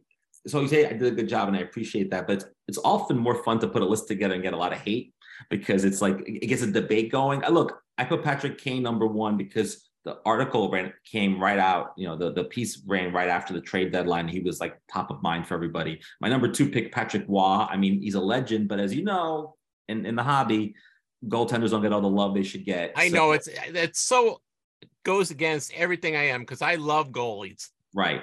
Absolutely. So Patrick Waugh, one of those players that I think, would be number 1 on any list, and maybe other than Ken Dryden, if you did a all-time goalies list, he'd be 1 or 2, right? Number 3, I remember you and you were debating this on the show a couple of weeks ago, whether Patrick Marleau or Pat LaFontaine should take the number 3 spot. I say LaFontaine. Yeah, I have a kind of a love-hate thing with LaFontaine because he went from being an Islander to a Ranger. I think the Ranger fans never kind of embraced him, I think, as a real Ranger. And then he went to the Buffalo. Which is too bad because he was a very, very talented player. Oh, he was very, maybe even underrated. And then he went to play for Buffalo, which, he has the distinction of having played for all 3 New York State teams, which is a kind of a weird distinction to have. Patrick Marleau was not my number 3 choice. I thought he was a wonderful player. And also I have a soft spot for the Sharks ever since they joined the league. I thought right, and it's those West Coast teams. You don't see them enough, and right. I'm not staying up at 11 o'clock to watch the Sharks and the Kings. Right. That's why whenever the Oilers are on national TV, like on a Wednesday on TNT, it's hard to watch. I watched the other night and I'm glad I did because they won in overtime. McDavid scored a great goal, but it was like must have been 12:45 a.m. Eastern, so it was late. Right, and so you're right. Like you're not gonna do that, on a regular basis. And then Pat Stapleton at the end, who was not really a Patrick, but I was running out of Patricks, at some point. So is there anyone, did you get any response from your article, people saying, how did you leave Pat so-and-so off the list? I did not get that. And I thought, maybe people just like you kind of felt like, this is a pretty, I thought you did I really thought you did a good job. Cause top of the head, I didn't go to Hockey Reference and pull up all the Patricks that played. And the only one I was thinking was maybe Craig Patrick, who played was a coach. Yeah, so I didn't caveat that, but if the last name was Patrick, I didn't do it. I also started my piece kind of on a history of what the Patrick division used to be. I remember old timers remember the Patrick division. Oh, sure. And so that those names were fun. And I remember when they changed them to Eastern, Western, whatever. Kind of some of the tradition got lost, but I understand you got to innovate the game too. So that's fine. What do you got coming up this month? Do you want to let the cat out of the bag? Yes, I'm going to preview for April. I'm working on it now, so stay tuned. I'm going to write up a hobby defense of Lafreniere. I think a lot of people think he's a bust, and I don't think so at all. I think that the people that are in the flipping game think he's a bust because his Young Guns card was $600 when it first came out and had no business being that much money. Yep. Now he's down to like $100. I think he's a great young player. He plays on the kid line for the Rangers. The Rangers are stacked with talent. I mean, how many minutes can he possibly get? And without giving my whole argument, I do think that you can get some really good deals right now on Lafreniere. And if the Rangers win the cup, his value will go up, and then we'll be talking about him more. He came in with a lot of hype. In a lot of ways, he reminds me of when Eric Lindros joined the league. A lot of hype. And really, it's hard for any player to live up to that. Right. I mean, there's not many guys that do that. Well, guys, check out Puck Junk. It's puckjunk.com. Sal Barry, he has a podcast that's really a fun podcast, and there's everything hockey. Join his group. It's on Facebook. You can join his group. It's a really fun group. And Clemente writes a monthly article for them. So watch for his April article coming out. And if you want to check out his March article on the Patricks we just talked about, make sure you check that out. Hey, how you doing on TTM returns? You've been sending a lot out? Yeah, I sent a lot out. I haven't gotten too many back, but some of them are trickling in. I got 3 TTM returns. One is George Martin of the New York Giants. He signed my 86, I think it is, Topps card. Nice. So great signature. I like some of these older guys. They actually take the time to write a nice signature. You know, you can actually read the name, which is great. The next one I got took almost 250 days, and I love getting these old ones back and go, wow, what is this one? So when I went to the Sport Card Expo in Toronto, I bought a lot of quarter boxes. I was scouring for common cards because I knew I can send them out eventually. And I found a OPC 1991 Bernie Nichols card. Now, Bernie Nichols was one of my favorite players for the Rangers. He ended up playing for the Kings. Yeah. Great scorer. He had a good career with the Kings as well. Yeah, great scorer. You know, I really loved him when I was in high school. Funny enough, I ended up at the airport and I had $10 Canadian left and I just couldn't spend it on anything. You know, when you're at the airport in a foreign country and trying to get rid of all the money that so I ended up coming home with $10 Canadian. And I thought, what am I going to do with this? So I was putting some TTMs together in July. And I know Bernie Nichols has a foundation, a charity, and he lives in Canada. So I just dropped $10 Canadian in, a nice little note telling him that I was a big admirer of his. And 250 days later, I got a signed card from him. So signed 1991 OPC card. So I was happy to get that back. And for just $10 for his charity, I thought that was pretty good. And then I got a Parkhurst Barry Melrose sign. Oh, good. And Barry Melrose is a good signer, turns out. Do you like those old Parkhurst reprint cards? I do, and they're great, and he's here as a coach. He's featured as a coach on this card, but I was glad to just get him, and I saw a lot of people getting returns from him, so I thought, what the heck, let me just jump on that before he gets too much mail and stops signing. So those are my returns for March. Very cool. Yeah, I've been getting a lot of hockey back. If you want, you remember Gary Sargent, who was the defenseman with the Kings and the North Stars? Yes. I sent him a couple cards. He sent me a cool postcard of him as I don't know if you can see it. Oh, I see it. Yeah. As a North Star, I see that. Included that. So I would send one out to Gary Sargent if you can, because the postcard itself is worth it for me because it's a cool looking card. Absolutely. Yeah. Some of these guys, they send back more stuff than you sent, which is great. Like, for example, I didn't mention George Martin. I sent him one card and he sent me back 2 cards signed, and one was a different card. So I'm like, I'll take it. It's great. Like, and maybe he got confused or maybe he had extra cards. I love when they send you some extra stuff, and he actually wrote back on the letter I sent him saying, thanks for your nice letter, which is always nice. That's very cool. Hey, you attending any shows coming up? No, not in March, but in April, there is the what they call the East Coast National. It's a big show at Hofstra in New York. I think it's the middle of April. I think I might go to that. I haven't been to a show in a while. It's been a few months. You think the winter months would be a great time to go to shows. I just haven't gone as much. I've been basically scouring eBay and looking for trades and doing stuff like that. But I am excited. I told you, I think a couple of months back, that I booked my hotel for the National. This week I booked my airfare. So I'm very excited. Part of me doesn't want it to come because the summer will be half over, but part of me is just so excited about getting together with everybody and going to the National. I think it's going to be a great time. Yeah. Are you looking for anything specific at the Hofstra show? No, not really. I'm looking to finish, or at least get more of the Panini Prism World Cup cards for my set. I need more of that. I need to get a list together and then hope to find them in quarter boxes, dollar boxes. I'm looking for that. And I'm looking for any other sort of, I love to scour the dollar boxes. There's some good deals in there sometimes, especially for hockey and for soccer. And so I just want to take my time. And if I get to spend 8 hours at a show and see people and go through some boxes, that's what I'm mostly doing. All right, my friend. Well, that is Clemente's world. Clemente Lisi. Make sure you check out his Planet Soccer weekly newsletter. What is it again? planetsoccer.substack.com. Make sure you check that out. That's a free newsletter. Also, he is on Puck Junk. Make sure you follow him on Puck Junk. He is on Twitter. You can follow him on Twitter. He also is, of course, author of the best book on the World Cup ever, the history of the World Cup. It's a great book. Hopefully you're selling thousands and thousands of copies.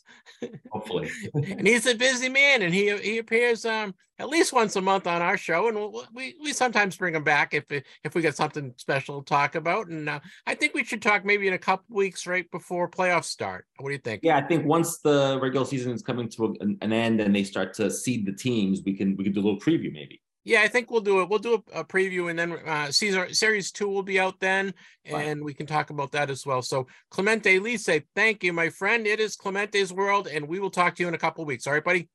Thanks, Jeff. All right, talk to you. Thanks. Clemente, I'm going to run it this week. Sounds good. Saturday. I'm going to run this Saturday. Yeah, this was a good one. They're all good. They're all good. No, but I'm on to the segues. So you were perfect. Thank you. You know what? I was sitting there. I love having Clemente on, Drew. He's very articulate. He's very tied into the hobby. He's passionate about collecting. He's got his daughter behind him collecting, and it's just fun to talk to him about everything that's going on. I know you and I met him officially last year at the National, and you guys started talking, and I just stepped back and watched because you guys were talking all this hockey stuff. It was very cool, and that gave us the idea to have Clemente on as a regular guest. So we will have Clemente on in a couple of weeks. I believe it's the 13th, 15th, maybe for the April 15th show, because we're going to look at all the NHL playoffs and look at from a collector's standpoint. And we're also going to review Series 2. Upper Deck Series 2 is coming out. Oh, good. So we're going to do that as well. So thank you. I hope you enjoyed my interview with Clemente.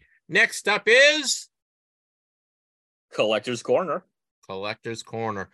This time we love talking to passionate collectors, and I thought it'd be nice to bring on a new collector. Aubrey's only been collecting for about a couple of years, right? Yeah, about 2 years now. And she's one of Drew's friends, and we don't get to talk to females a lot, and I wanted to get the female perspective on collecting, and Drew sat in. We got a bonus Drew Pelto time. Drew sat in on the interview, and we talked to Aubrey about her getting involved in TTMing and collecting and some of the things that she likes and how she sends out TTM requests and her successes and stuff. So please enjoy our interview, because it's not my interview, it's our interview with Aubrey Turner from Texas and a TTM collector. And now it's time for Collector's Corner. Let's hear from our collector this week. All right, guys, it's time for a little Collector's Corner, a very special Collector's Corner. We have Drew Pelto here doing the interview with me. So we're gonna gang up on our collector, and we're gonna interview Aubrey Turner from Dallas, Texas area. Aubrey is a TTMer and an in-person autograph collector, and I think Drew brought her into the hobby. So we're gonna get some questions from Drew. So welcome, Aubrey. Thank you. Good to be here. Aubrey, why don't you tell us a little about what you collect and what you're interested in most, and a little about how you got involved with TTM and autographs. Sure. So I collect baseball autographs as well as astronaut autographs, although I've done a couple of other things. I've done a couple of actors and some musicians as well. And how did you get started in collecting? Was it first getting involved with cards, or did you go right for autographs, getting autograph pictures, or how did you get started in collecting? Actually, I'm thinking back about this. Before I did cards, before I met Drew, I used to write letters to politicians.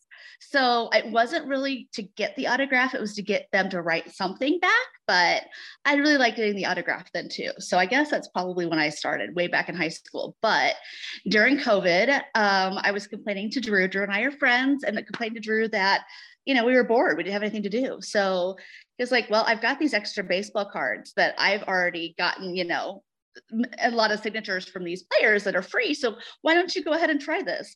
The kids and I started it. The kids kind of fell off, but I love doing it. I love getting that little thrill in the mailbox when you get something that's not a bill, and started opening them with Drew, which is really fun.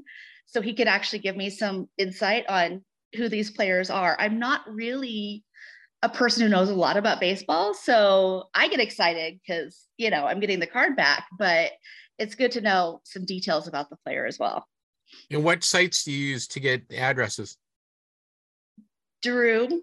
I started out at first begging Drew for addresses, and then Drew, I think, maybe got tired of answering. And so for my birthday, got me the membership, but I can't remember what it's called, Drew. Sorry. Oh, Star Tiger. And do you handwrite your requests, and do you send special questions or comments in the mail? And what are some of your tips to get tough guys to sign? Yes, I do handwrite all of my letters. I ask a lot of questions, probably questions that make it pretty obvious I don't know a lot about baseball, to be perfectly honest. I don't say, hey, that one time in that game in 1972, what did you feel about this? I ask questions like, what are your favorite memories playing the game? If they ever played, I'm from Kansas City, so if they ever played for Kansas City, I ask them what their favorite barbecue is. And there are times that I switch it up. I'll ask them what, their favorite book is or what book they've read recently. Things like that, not necessarily about baseball, but just to kind of get them talking. And I haven't compared with other folks to know that I get more than anybody else, but I probably get more letters back. Don't you think, Drew? Because they're answering my questions. Yeah, you seem to get a lot of interaction from the players, and that's always really cool. I mean, it's stuff that I would never think to ask, and you're tossing there. It's like, it's good. I like that. So yeah. Well, what's your favorite return? Not necessarily from a player, but just kind of a favorite response you got from somebody. My favorite ones are the ones where they say that, like, they wish that they could take me and the kids out to a baseball game, or they wish that they could show us around, or, good luck, teach your kids to, do whatever they want. My youngest child is very athletic, and she's a girl, but she wants to play baseball. She doesn't want to play softball. And so sometimes I'll mention that, and they're like, yeah, she could do that. No problem. Like, tell her to go for it. So that's really encouraging. Yeah, I just saw a news story, actually. A girl, and I forget where she was from, I think Florida, but she ended up, she's going to be the first woman to make a Division I baseball team. Oh, that's awesome. So she's really good. They were showing highlights of her playing. I just forget what school it was. She went on as a walk-on, and she got on. She made the team, and I think she's going to get a scholarship eventually, which is kind of cool. Yeah, definitely. So tell your daughter she has hope. She hold out for the hardball. Right. What are some of the actors and astronauts that you've gotten back? I've gotten a ton of astronauts.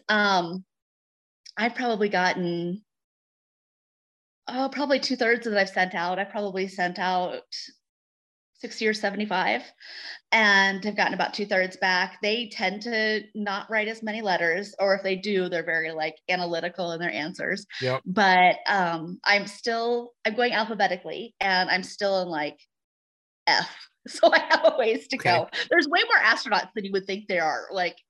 I'm learning a lot. But do you ask for signed photos back, or to sign index cards, or what are you getting back from them? I just print out easy index cards with their flights at the bottom and their name on the top. And there are times that I'll get 3 or 4 page letters. There's times that I only get a signature back, but I'll take it all. And I've gotten Penn and Teller, and I have sent out to most of the actors in Dogma, Jay and Silent Bob, Kevin Smith. But I just sent those out within the last week, so I haven't heard anything back from them. And a friend suggested that I send a letter to the actor that plays, something Wolowitz on Big Bang Theory, because he's an astronaut in the TV show. And so I just sent that out last week too. So who played he played the friend on Friends. What the heck's his name? I forget what his name is, but I know what you're talking about on Big Bang Theory. That'd be a good one. Yeah, that'd be good to get a picture of him as an astronaut too. Oh yes, that'd be awesome. Drew, do you have any question for Aubrey? No, I think you're covering everything pretty well there. I was going to ask, because I know it started out, with the kids and everything. You said they haven't been getting involved as much. I know your youngest, you said, wants to be a baseball player. Has that helped get her kind of kept her interest in baseball at all? I know we had the little talk about Roberto Clemente there the other week. Yeah, that's it. Like she will brag to her teachers and stuff that her mom's met baseball players. Because of course I'm not quiet about it. And I met maybe too strong of a word, right? But have interacted a little bit. And she really wanted to do her own thing. She doesn't want to go see the Royals play. We're in Dallas, so doesn't want to see the Rangers, but really wants to see the Pirates, wants that on the calendar that we make sure to go see them. She wants to cheer for them. So kind of forge their own way. The older two aren't interested in baseball as much, but have asked me a couple times, hey, do you have, the address to this certain YouTuber? Can I write a letter to him or whatever? So that's been fun that they think of it to write letters. So now, do you cheat like Drew does and put the initials on your return envelope so you know who it is, or do you make sure it's a secret? I make sure it's a secret. Me too. I tell Drew he cheats. He's like, "Oh, I got something from MT. I know who that is." And well, I've gotten back empty envelopes twice, and I'd like to know like who those empty envelopes were, just so I can mark them off. And so that's why I started doing it. Aubrey, he cheats. Yeah. He does. Have you attended any card shows? No, I haven't attended any card shows yet. Although I would love to. Although I will only go with like Drew or somebody who knows what to look for, because I would probably be lost. I don't have any idea. Do you go on eBay and purchase specific cards for guys that you're looking for, or how do you source out your cards? Well, I have bought some cards on like Facebook Marketplace. Yeah. But mostly I just ask Drew, hey, is this a person? They'll write back. Everybody needs a Drew. That makes it a whole lot easier when you're first. Well, that's why we have Drew on the podcast, because that way we can give the country a Drew and tap into his expertise, right? Right. A Drew for hire, right? Yeah, exactly. Is there anyone that you really like to get their autograph that's kind of on your radar? We talked about the actor that played Wallowitz on Big Bang. Is there anyone that you just to go, I really need to get Taylor Swift, or I really need to get Michael Young, or I'm just picking names out of the hat. Are there a couple people that you really want to get their autographs? I really want Salvador Perez's. Drew has, every time he gets a couple extra Salvi cards, he gives them to me. So I have a big old stack. I've tried sending him letters. I've tried writing letters in Spanish. I've tried sending him a get well card when he was like getting back into the game. So far, nothing, but I'm going to keep trying. My brother lives in Kansas City and has promised to go to those signing events for me if there's one that Salvi is at, to get me an autograph. So we'll see. Now, I know you've done some in-person autographing as well. Do you enjoy that part? And do you think being a woman helps you getting autographs over ugly guys like Drew and I? Okay, so yes, I think it is a different kind of fun, right?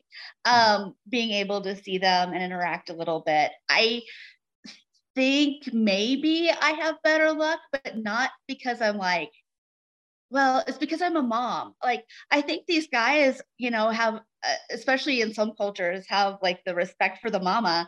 And if I use my mom voice, they would start coming over. I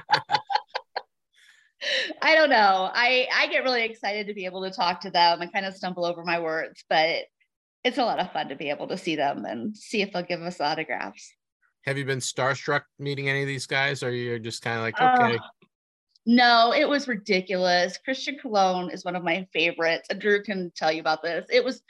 I was like beaming from ear to ear, and I have a picture of us together, and I maybe like cuddled up to him a little bit consensually, but I was so excited to get to meet him. I don't really know that he was as excited to see me, but it was a good time. Do you think, I mean, you're still fairly new in as a collector, do you think this is something you're going to continue for a while, and you enjoy getting the mail and enjoy the interaction, and you think you'll be continuing it? Yeah, I do. I have kind of a disabled body sometimes with a lack of mobility. So it's a thing I could do where I can feel like I'm being productive, but not have to move my body around as much. So that's nice that you can have anywhere from like sitting on your couch writing letters to being, at the baseball game or whatever, trying to get those autographs. I kind of go in spurts of, I'll write. How many requests do you send out a month, do you think? Oh, I bet. 20 probably. And you handwrite all your requests? Yes. Although I will admit that I have kind of a formula of how I do it. It's not, everyone is not brand new, but I think I have pretty good results. Not amazing, but What do you think average. your return rate is? Do you think it's 70%, 80%? What do you think your return rate is? Yeah, I'd say it's about between 65 and 75%. I haven't really tracked it. I'm not as good about that as Drew is, but it seems like I get quite a few back, even though I'll kind of forget that, hey, I wrote to this baseball player a while ago. Sometimes I get them back way later than I expected them to. And I thought that they weren't going to come back, but eventually it feels like quite a bit of them come back. That happens, right, Drew? The mail will come in and you'll be like, when did I send that thing out? And you got to go back into your records to find it. And Drew, you've had stuff for years, right? You've had stuff that have been out for years, right? Yeah, I had one a while back that I think took 8 years to come back to me. So once in a while, yeah. I mean, it's great when they take, only a week or so, but there's something about getting the one back that you never thought was going to come back. It's like, whoa, hey, all right. I didn't see that one coming at all. Yeah. Do you send out many pictures, and how do you send those out? Do you send those out? How do you protect them? Oh, I haven't sent any pictures out. I've only sent either note cards or baseball cards so far. No, but no baseballs yet? No, I haven't. I mean, I've had a couple signed. Drew protected me. Story of him being a hero. There was a baseball coming toward my head, and I yelled "stop" at it, which does not stop a baseball from coming to you. So Drew put his hand out and knocked it out of the way. So the player that hit that ball, I got that one signed and a couple of others when we were out getting autographs, but I haven't sent any baseballs out yet. That's funny. We were at a spring training game with my wife, and my wife was ducking. We were kind of right behind the first base dugout, and we had two foul balls right in front of us, one section over. Guys would come back and they'd throw the ball out to the into the stands after the inning. We had two just miss us, and she's just like, I don't want to sit here anymore. Right. You've been to the Rangers major league games, and you've been to minor league games. Yeah. Do you prefer one over the other for autographs? Minor league. For autographs, yeah. Is it strange to you as it is for me? And I don't know if for Drew, but it's definitely for me, as an older person, I'm in my 50s, to ask, 18, 19-year-old, 20-year-old kid for their autograph. It's a little strange in person. You know what I mean? It is, but I think it makes them really excited too. And I like that part of it, and they've earned it. They're there because of their talent. So I'm just rooting them on, I think. That's cool. Drew, any other questions for Aubrey? I had one originally, and then you kind of answered it there. So it's like, I think that took care of anything I was thinking of there. So, yeah. Well, speaking with Aubrey Turner, Aubrey Turner is in the Dallas area. She's friends with Drew. Drew brought her into the dark side of collecting, and she's been doing it since COVID. She collects index cards and baseball cards, signed cards of astronauts and actors, as well as sports people. Do you think the astronauts and the actors are easier to get than the baseball players through the mail, or do you think it's about the same? I think the astronaut, I haven't got anything back from the actors yet, but I think the astronauts are slightly better than the baseball players, but not by much. Okay. And do you go back to the astronauts from the 60s and the 70s, or trying to get some of the guys that have been gone up in the space shuttle and gone on the International Space Station, or you don't really care?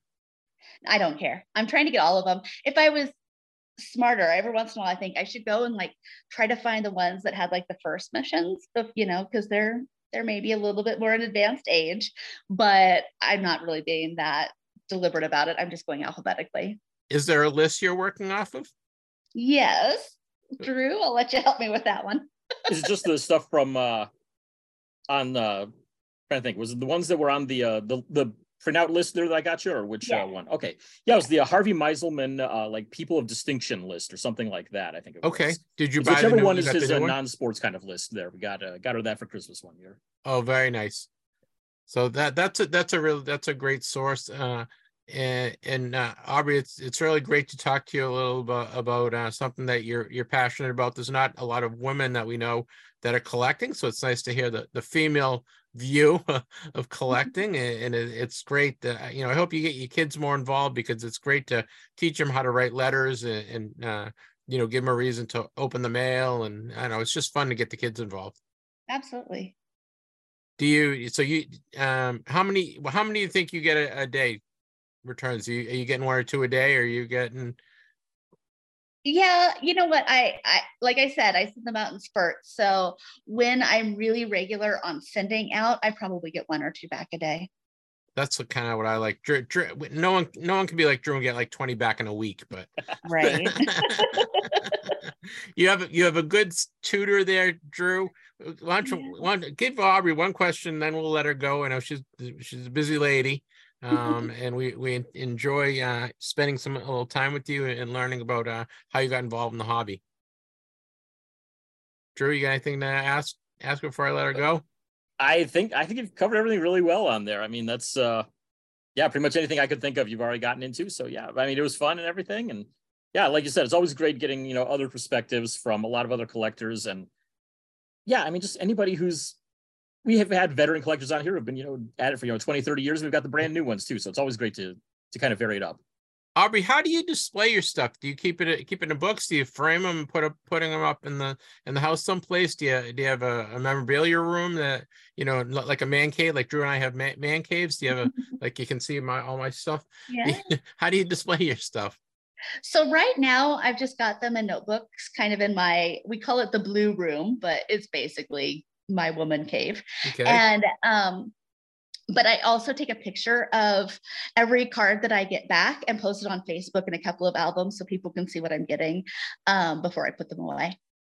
Do you want to give people your Facebook or your social media addresses so they can follow some of your successes? And if they have any questions, they can send you a question? Absolutely. My name is Aubrey Finch Turner, and I'm in Dallas. So if you're Facebook friends with Drew, you can definitely find me through that, or you can just look me up by my name. Okay, Aubrey Finch Turner, check it out. Become friends with her if you have any questions. If you want to help her out, if you have any questions, or you want to send Aubrey a question or a comment, you can send it to us at TTMcast, right, Drew? What's the email address? TTMcast@yahoo.com. Aubrey, Drew gets a quarter every time he gives out the TTMcast email address, so that's how we do it. Drew, you want to do it one more time? TTMcast@yahoo.com. He's got to get almost get a stamp for that now. He's got to get his laundry done this week. Right. All right, Aubrey, thank you very much for your time today. It was great meeting you finally and learning a little about your collecting.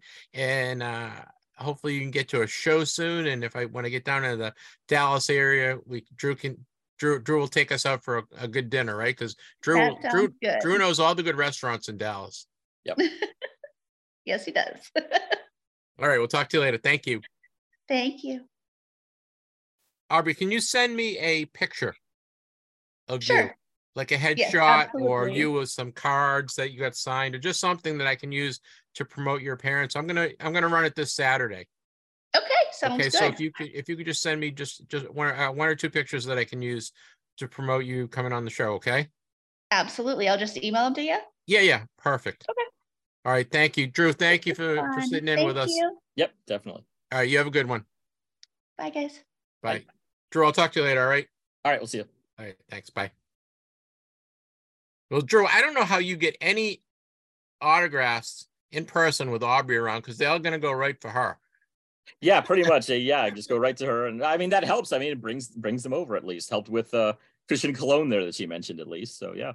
Well, it was nice to get her opinion and feedback on collecting, and it was awesome. Thank you for bringing her to us, and it was great. And I hope you enjoyed the interview with Aubrey. And we'll have her on again. She'll get some crazy autographs. She'll get us her Sal Perez, or she'll get something, and we'll have to have her on.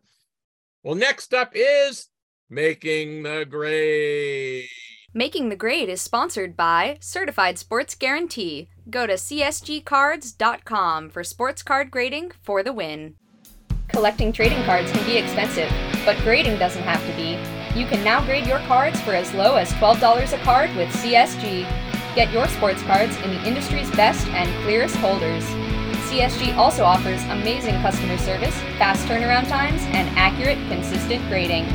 Plus, get access to the CSG registry and compete against other collectors for the best collections. Go to csgcards.com to start protecting your personal collection today. Save $10 off a yearly membership to CSG with code TTMcast. Get your favorite cards into the industry's best holder for even less.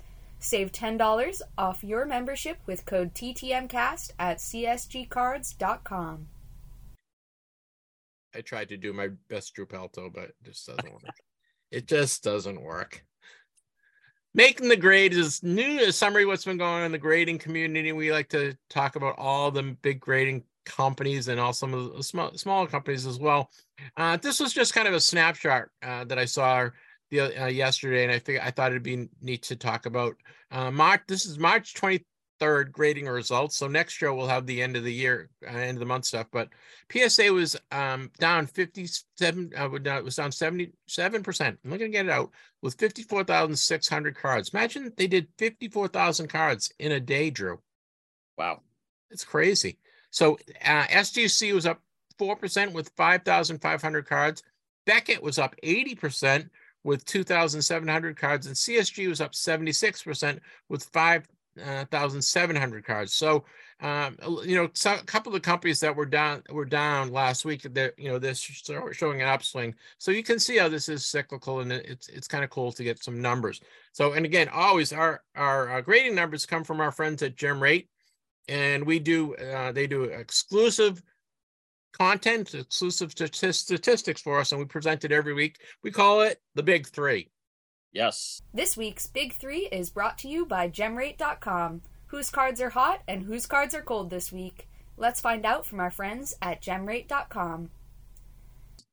A lot of 1980s and 90s baseball going out last week in terms of the biggest risers there. But we've got Cal Ripken leading the charge on this stuff. 73% increase in his cards being graded over the previous week. Barry Bonds up 55%, and Bo Jackson up, looks like about 5% there as well. The biggest card, Bo Jackson's 1987 Topps card, that one of the big future stars swoosh across the bottom there. Always a popular card, but that one went up 160% last week. So somebody out there is really big on that card, it seems like. Yeah, it's a great card, don't you think? It looks great in that the 87 with the wood grain. It's just a really nice card, and it kind of captures Bo pretty well, I think. Yeah, it does. I mean, it's right there. Isn't it like right there at the fence, like looking up at catch a foul ball? Yeah. So I mean, that's just a great shot on there. Yeah, that future stars swoosh, and I mean, it's one of the iconic cards of 87 Topps. It's a nice card. All right, well, I'm gonna say next is the biggest stinkers. How about that? Yeah. There we go. We've been trying to come up with a name for this for 5 weeks now. We're going to call them the stinkers. These guys that dropped in the last week. We lost Zion Williamson, dropped 21%. Not a surprise. I'll tell you, Drew, I'm usually pretty good about if a guy's going to be good or not good. I mean, I'm not 100%, but this guy surprised me. I really thought he was the next thing. He was so good in college. And he can't stay healthy. Yeah, and I mean that's the great equalizer, unfortunately, is how many times can you think of that you've got a big star who looks like he's gonna be the greatest thing, and then I mean he just is, ankle falls apart, knee falls apart, back won't stand up, whatever it is, and just turns him back into kind of, somewhat ordinary. Yeah, it's too bad. The second biggest dropper was Justin Jefferson from the Vikings. Not quite sure why. He was down 19%. He didn't do anything wrong. He just numbers, right? Just Yeah, just the cyclical nature of the thing, I guess. And lastly, this guy, he keeps showing up on our biggest droppers, is Jalen Green from the Houston Rockets, his point guard. He was down 15%. I have no desire to collect Jalen Green. How about you? Yeah, I mean, I'm not a big basketball collector to begin with, but the Rockets don't do much for me. And yeah, I don't know. He doesn't stand out. He's one of the top picks a couple of years ago, but yeah, he doesn't register for me very much. Well, he was the third biggest drop, the third stinker. I'm gonna call it his stinker. These are the stinkers. So that wraps up our big three. We want to thank our friends at gemrate.com. Make sure you check out if you need any statistics, you want to find out anything that's happening in the grading community, check it out, gemrate.com. This is not a commercial for them. There is no one better that does this stuff, right, Drew? Exactly. I mean, we're not getting paid to tell how great they are. We just think they are. Exactly. Well, PSA has made an announcement this week, Drew. Yeah, they've got a few more things they're going to start grading again, or start grading now to begin with. Metal Pokemon cards are on that list. Sketch cards are up there as well. And one of the big ones here, Star basketball cards. So if you're sitting on that 1984 Star Michael Jordan, wanting to get that slabbed, PSA is going to start taking those now. So check into that. I love that they're adding in more stuff they're going to start doing. So that's, and I mean, Pokemon is huge. I'm not a big collector of it all, but I'm sure that there's probably a lot of people sitting there with metal Pokemon cards wanting to get those slabbed up too. So check those out if you're sitting on any of those three things. Very cool. Thank you. Some news from our friends at CSG. CSG will be at MegaCon in Orlando, March 30th to April 2nd. If you're in the Orlando area, check that out. They're also going to be at C2E2 in Chicago, March 31st to April 2nd. And the big one is they're going to be at the Mint Collective. They're going to be in booth number 106. They have Andy Friedman, who is a sports artist, very good sports artist. He's going to be signing autographs in the CSG booth on both Saturday and Sunday. They're going to also have, they're going to do 2 card reviews for free. So bring your cards in, and one of their graders will review 2 cards for you. They have all sorts of lots of giveaways, including with Drew. We got the CSG hats and the sweatshirts, right? The very nice stuff. They also going to have a treasure hunt. There's in the Mint Collective, they put like some specially marked CSG slabs somewhere on the show floor. So, and if you find them, you're going to win some prizes from CSG. So that's kind of cool. And they're going to have a kids guessing game for guess the grade, and you can win prizes as well. So there's a lot of stuff. So if you go in the Mint Collective in Las Vegas, go to CSG's booth 106, get your free autograph and all sorts of other cool stuff. CSG is a great partner of ours, and we love to let you know what they're up to. Well, that wraps up making the grade, right, Drew? It does indeed. Next up is the TTMcast Stamp of Approval. I bet you're wondering who earned this week's TTMcast Stamp of Approval. I guess I'll do mine first, and then you can do yours. All right? Yeah, that sounds good. So mine is, I love having a quick lunch. Something that you can just put together quickly. You don't have to wait. You get hungry at 12:30, 1 o'clock, 2 o'clock, whatever it is. You're looking for a quick snack.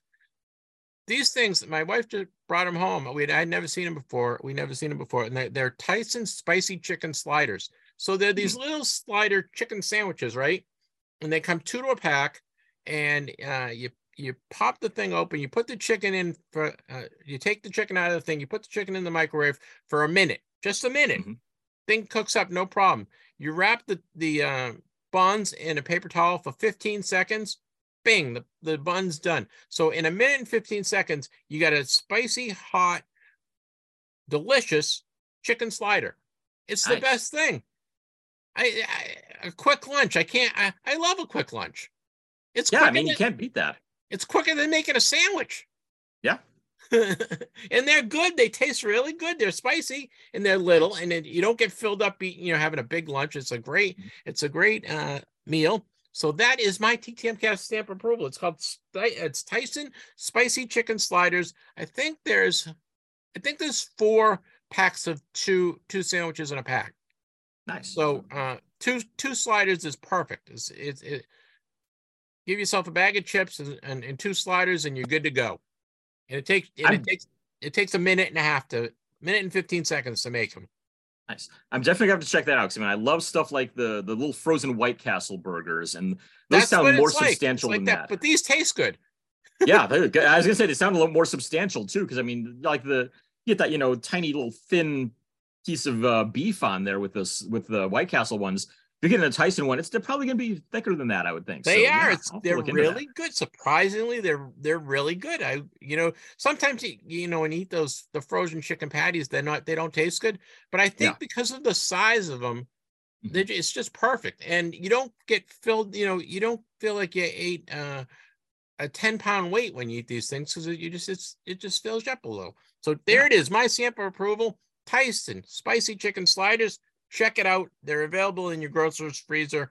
Check them out. I give it my thumbs up. And guys, I want to hear from you. If you got a Tyson spicy chicken sandwich, I want your feedback. All right, send me an email to TTMcast@yahoo.com. There you go. Well, Drew, we've been talking kangaroos now for the whole episode. Why don't you do your TTMcast stamp of approval? Yes, we've been using that as our spoiler alert here the entire time there. But my stamp of approval for this week is my favorite Australian Football League team, the North Melbourne Kangaroos.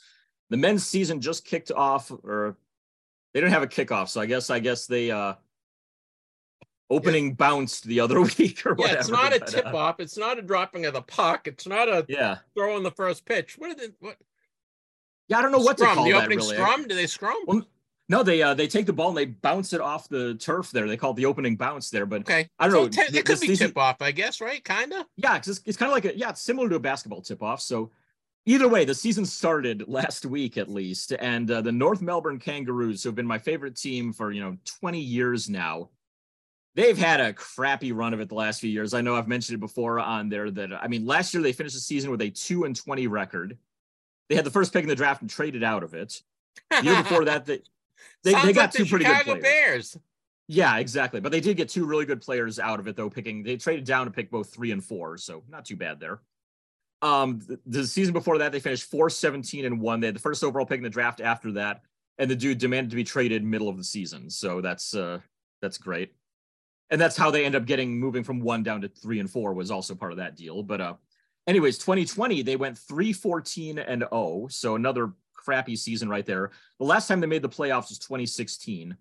But this year, the North Melbourne Kangaroos have started the season 2-0. They beat West Coast last week. They beat Fremantle just earlier today. I think it was right after I got up and said 2 hours ago they had the final score posted, but beat them 73-72 today. The last time they had back-to-back wins came in 2020 when there was a gigantic COVID break in between the games. They played the first game on March 21st, had the next 3 months off because of COVID, and then won again on June 13th before losing pretty much the rest of the season. They went 1-14 after that. So back-to-back wins without a 3-month gap in between them for the first time since before 2020, that would have been. So my stamp of approval for the week, the North Melbourne Kangaroos. It just shows what adding a really great coach into the mix can really do for a team. Going from 2-20 last year to now 2-0 to start the season. Woo! Hopefully they don't lose the next 20. Do they have a nice logo? Do they have a cool logo? Yeah, they've got a couple different ones. The main one has this kind of like tough looking kangaroo. Unfortunately I don't have my North Melbourne shirt on right now, or else I'd show you that. But you have to check it out. Wait, I might have it on my hat, Peter. Hang on. Let's check out, guys. Gotta check out the North Melbourne Kangaroo. They might have to be the official team of the TTM cast. There we go. There's the logo right there. Oh, cool. Yep. But yeah, they've got it's North Melbourne Kangaroos. The women's team is the North Melbourne Tasmanian Kangaroos. They split their time between North and Tasmania, but that's part of the reason why I'm a fan of them. Is I like all things Tasmania. So yeah. So this is totally off topic, but it just popped in my head, so I'll throw it out there because I do it all the time. The Carolina Panthers, they traded in and got the first round pick. They traded away their DJ Moore, who was their one of the star wide receivers. Well, I just saw they signed Adam Thielen from the Minnesota Vikings to a 3-year contract, and they also picked this guy DJ Chalk from the Detroit Lions. They signed him as well. I think that's 2 great signings for them, and they're going to get one of the 2 best quarterbacks in college through the draft. I think they're really setting themselves up. I remember they were good for a while, but they haven't been relevant for a few years now. And I think I think they're on the right direction, heading in the right direction finally. I think so. I mean, yeah, anytime Moore, I'm sure, was getting a pretty nice paycheck there. And if he wasn't, he was due to get one pretty soon. So being able to go out and get a guy on probably a little bit of a discount there for Thielen, because, I mean, getting cut from the Vikings, great veteran receiver right there. He may have lost a step since there, but yeah, he's still got a lot left. And he's a good signer. He's a good TTMer. Oh, good. Even better. I'll have to scrounge up a few cards of him then. And then, yeah, I mean, adding in Chark, that's a great depth guy. He's a former Jaguar, if I remember right, as well, I think. Yeah. So that's another good target. Yeah, another good target right there. So probably saved a few bucks, got yourself two good targets instead of one really great one, and you're moving up to get the top quarterback. Smart moves by the Panthers for sure. I saw a report yesterday that Odell Beckham and Hopkins are going to end up with Kansas City. Really? Yeah, I don't like it. Yeah, that's a little surprising. That's not good that's not good for the league. No, I mean, Kansas City doesn't really have a great wide receiver right now, but they've still got Patrick Mahomes there. I mean, you could hand him a pile of crap at the receivers and he's still going to make them look pretty decent there. And I mean, even the receivers they have are good enough at least. So now adding in two big stars to it, that could either be huge for them or it could completely backfire. I really have no idea. I think that's a great move for the Chiefs if they do it, but I don't like it for the league. All right, sorry, we got off topic there, guys. Sorry about that. That closes up TTMcast Stamp of Approval. Next up is our Vern Rapp Minute.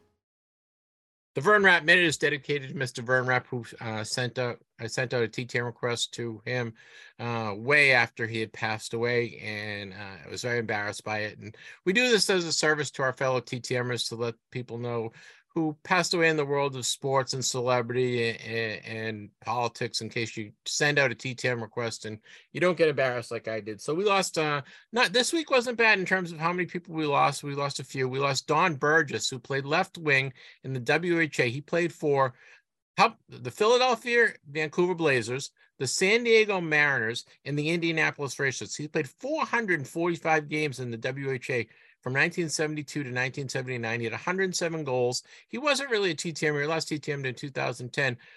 Don Burgess was 76 years old. We lost Mike Kadish this week. Kadish was a defensive tackle, mostly known for having played with the Buffalo Bills and, of course, college at Notre Dame. Also spent a year as part of the Miami Dolphins taxi squad in their perfect season of 1972. Did not play a game with them, though, before going on to Buffalo. He was not known to be a TTMer at all. Mike Kadish was 72 years old. We lost basketball great Willis Reed. Willis Reed, of course, played center for the New York Knicks from 64 to 74. I think he ended up hurting his knees, right? Wasn't he one of those guys that kind of hurt his knees back in the 70s? He was a great player. He was a lifelong Knick. He last TTM'd in 2007. Willis Reed was 80 years old. We lost Billy Evans this week, another basketball player, played as a guard in the ABA for a season with the Nets, 1969-1970, but a great player at Boston College for his time in college there. He also went on to go to BC Law School there after his playing career. Last TTM'd in 2020, Billy Evans was 75 years old. We lost Dave Gardner. Dave Gardner played in the NHL for 350 games. He had 70 goals, 115 assists from 1972 to 1985. And his closet must be awesome, right? It must have been awesome. Oh, yeah. He played for the Montreal Canadiens, great uniform. St. Louis Blues, great uniform. The California Golden Seals, the best uniform. Your Cleveland Barons, which there's not many uniforms lying around, and the Philadelphia Flyers, another great uniform. He must have had the best closet in terms of jerseys. Dave Gardner, last TTM in 2022, he was 70 years old. Well, Drew, that wraps up Vern Rapp Minute for the week. not too bad. Definitely good having a shorter list this week. So, I mean, when it goes on and on like that, it's like, oh, some weeks it's like, oh my goodness, we got another guy. It's sad, but our condolences and sympathy go out to anyone who lost some this week. Drew, let's talk a little TTM returns, right? All right, yeah. Was our mailbox full this week? Let's take a look at this week's TTM returns. All right, but let's do a little returns. I'll let you go first because you had 8 and I think I had 9. I had one big one that I was very happy to get back, a little surprised, and we'll talk about that at the end. But why don't you do yours first? All right, yeah. So I was able to add several 1972 high numbers into my collection here this week. 2 of them came in. I mentioned them last week that they were going to be coming in. They did arrive indeed, but Jose Cardinal and Willie Montañez both signed for me. Both took about a couple weeks or so to turn around on those. Gold Cup. That's a Gold Cup card, right? Yeah, that's right. Yep. Montañez has that on his, and Cardinal was a traded one. So yeah, a couple of nice marks on those ones there. Moving on to, this has been Monday the 20th, got Ellie Rodriguez, who's card number 421 in the set, right after Steve Carlton there. So got him back, took about a couple weeks or so. He's got a $5 fee for his. Got back Richard Hidalgo, former outfielder for the Astros mostly, but also played with the Rangers, the Mets, and a couple other teams in there, I think, too. But he had a 40 home run season once there with the Astros. So good. He's been a solid TTMer lately. Will sign pretty much everything you send to him. Took about 2 weeks to turn around on that one. I got Michael Massey back. He is the first card that I've gotten signed for the 2023 Topps set. So now I have a card signed from every single year of Topps base flagship releases from 51 to 03 now. So he gets the honor of being on my banner on my website and Twitter and everywhere else there, as I have the whole display of one of every single card there. So congratulations, Michael Massey, and thank you for signing for me there. 21st, that was on Tuesday, got Sergei Gonchar back, one of my favorite players ever. Played with I saw he's signing. I gotta grab a card. Did you do a Washington card or a Bruins card? I sent actually a couple of different ones. So I had a Washington one in there, a Pittsburgh one, and a Dallas one in there. So if you need some extras, I've got probably 3 or 4 more here that, I mean, he's signed probably 50 cards for me over the years in person. So please, Jeff, take these off my hands now. Yeah, send them my way because I don't have any. I keep meaning to send him out, but I don't have any of his cards. Cool. I'll pull those out and send them on down to you. Okay, cool. Thank you. Yeah. But yeah, he's a great signer, both in person and by mail. And I got him a bunch because, I mean, number one, he played with the Capitals, who would go and play in Boston like 3 or 4 times a year when I first started graphing in person. So we'd see him several times that way. Then what happens, he gets traded to the Bruins. So I'd see him, after morning skates and practices and get him there. He ends up going after that to the Penguins, to Ottawa, I think was after that. Then goes on to the Penguins, who are my favorite team. So I got him, actually I never got him when he was with the Penguins, but after that, he ends up going over to the Stars. So I saw him in Dallas quite a bit and got him several times that way. Goes to Montreal after that. And then finally finishes out with coaching with the Penguins. And I saw him at the NHL draft in 2018. And then he was a very good player. I know he was famous for having one of the hardest shot, but he was a really good player. Yeah, I mean, he was definitely an offensive-minded defenseman, which got him into trouble at times. But eventually, I mean, if you paired him with a really strong defensive defenseman, that would be an incredible pairing. And I mean, having him out there with the Penguins with whenever they pair him with just about anybody, that really helped to lead them to that cup in 2009, I think it was. So yeah, great signer there, Sergei Gonchar. 22nd got Tom Fitzgerald back. He's currently, I think, the GM of the New Jersey Devils. I know he works in some capacity in the front office there. He's done some coaching. He bounced around quite a bit as a player with the Islanders, the Panthers, the Bruins, the Maple Leafs, maybe a couple other teams in there, but kind of a journeyman guy. Actually, I think he held the record at one point for shorthanded goals in a single playoff game. I think he was the first one ever to score 2 in a playoff game. And finally, on the 23rd, got Bob Veal back. He was another one of those 1972 high numbers, former pitcher for the Pirates. Unfortunately, Jeff, you'll see it right there. That got smeared up pretty bad in the end. Oh, that's too bad. Like I sent him a 73 card, Topps card, and he's with the Red Sox, and he signed the friggin' top loader. Oh, geez.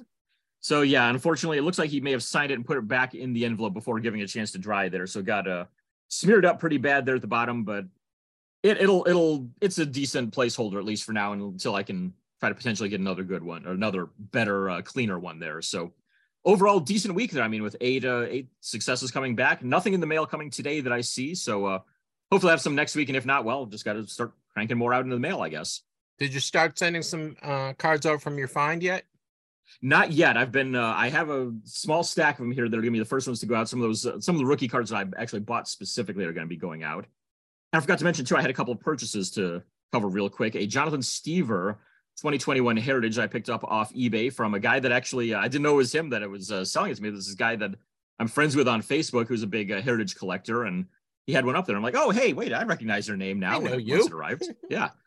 And the big one, this one I mentioned last week that I had a bid in on, and I didn't want to mention it because I didn't want somebody outbidding me. Well, I did get outbid, and then I just cranked my bid up and made sure I got this. But I've been working on the 2002-2003 Fleer throwback set that has all the tough guys of the like 60s to the 90s all in it.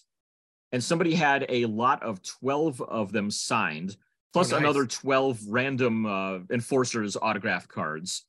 And included among the lot from the what do you call them? The throwbacks ones were two guys that I already had, but are going to make great trade bait. And that is Hall of Famer Billy Smith, who does not TTM very often. John Ferguson, who died probably about 10, 15 years ago or so. And Serge Roberge, who I needed for my set, but there are two of them in there. So I've got one for my set and one for trade bait there. But he only played about maybe 10 NHL games or so before going back up to Quebec. And he played out of the Quebec Senior League there that became the LNAH, the Quebec Violence League, as I typically call it there. But I could never find an address to mail to him at all. So I never got that card signed. So now picking up two of them, it's like, great. One for my set, one for potential trade. So if there's anybody out there who needs any of those throwbacks cards signed, if they're working on the set and you've got some extra ones for trade, and if you're interested in the Smith, Ferguson, or Roberge, hit me up, because I mean, I've still got a few holes to fill there. I think I'm 12 short on the set right now. What's your bidding modus operandi on eBay? Do you put in your highest bid and let it sit there, or do you go in and swipe with 10, 15 seconds left, or what typically you do on eBay? I'm kind of in between on the two. I mean, I put in a bid that I think will win it, but it might get kind of a little bit lowballed there. So like with that lot, the bidding started at like $12 or something like that. And so I've put in, I think, a bid of like 25 or something, because there were a couple big names in there, but nothing that was, hugely standing out or anything like that would draw a lot of attention. So I put in a bid of 25, and with about 4 hours left, I think I got outbid. So I'm like, all right, I can justify up to about 40 or so on this. So I put in a bid of 40 and ended up winning it with like 30, I think it was. So I'll keep an eye on it. I'm not going to go, sniping at the last second typically, but I also don't want to go, throwing out this super high bid right off the bat and, have somebody drive it up and get it super close to that and have me spend unnecessarily possibly. So. Yeah, that's the one thing that bothers me about eBay is the sniping at the end. Yes. I just don't like it. Especially when you can set up programs to do it for you and stuff. It's just, that's ridiculous. I do it every once in a while, but I've cut back my eBaying a lot. Yeah. Because 99 times out of 100. Yeah, 99 times out of 100. If I'm buying something on eBay, it's just going to be a buy it now price rather than having to deal with an auction. But this one was just too much to pass up. I mean, I had to get that Roberge for the set, and having Ferguson and Smith to trade would be real nice additions too. Very cool. Well, I had a good week returns as well. I think I had 9 returns, and probably about 20 cards here. I'll run down. I got Gary Melchioni, who was a guard for the Phoenix Suns, on his 1974 Topps card.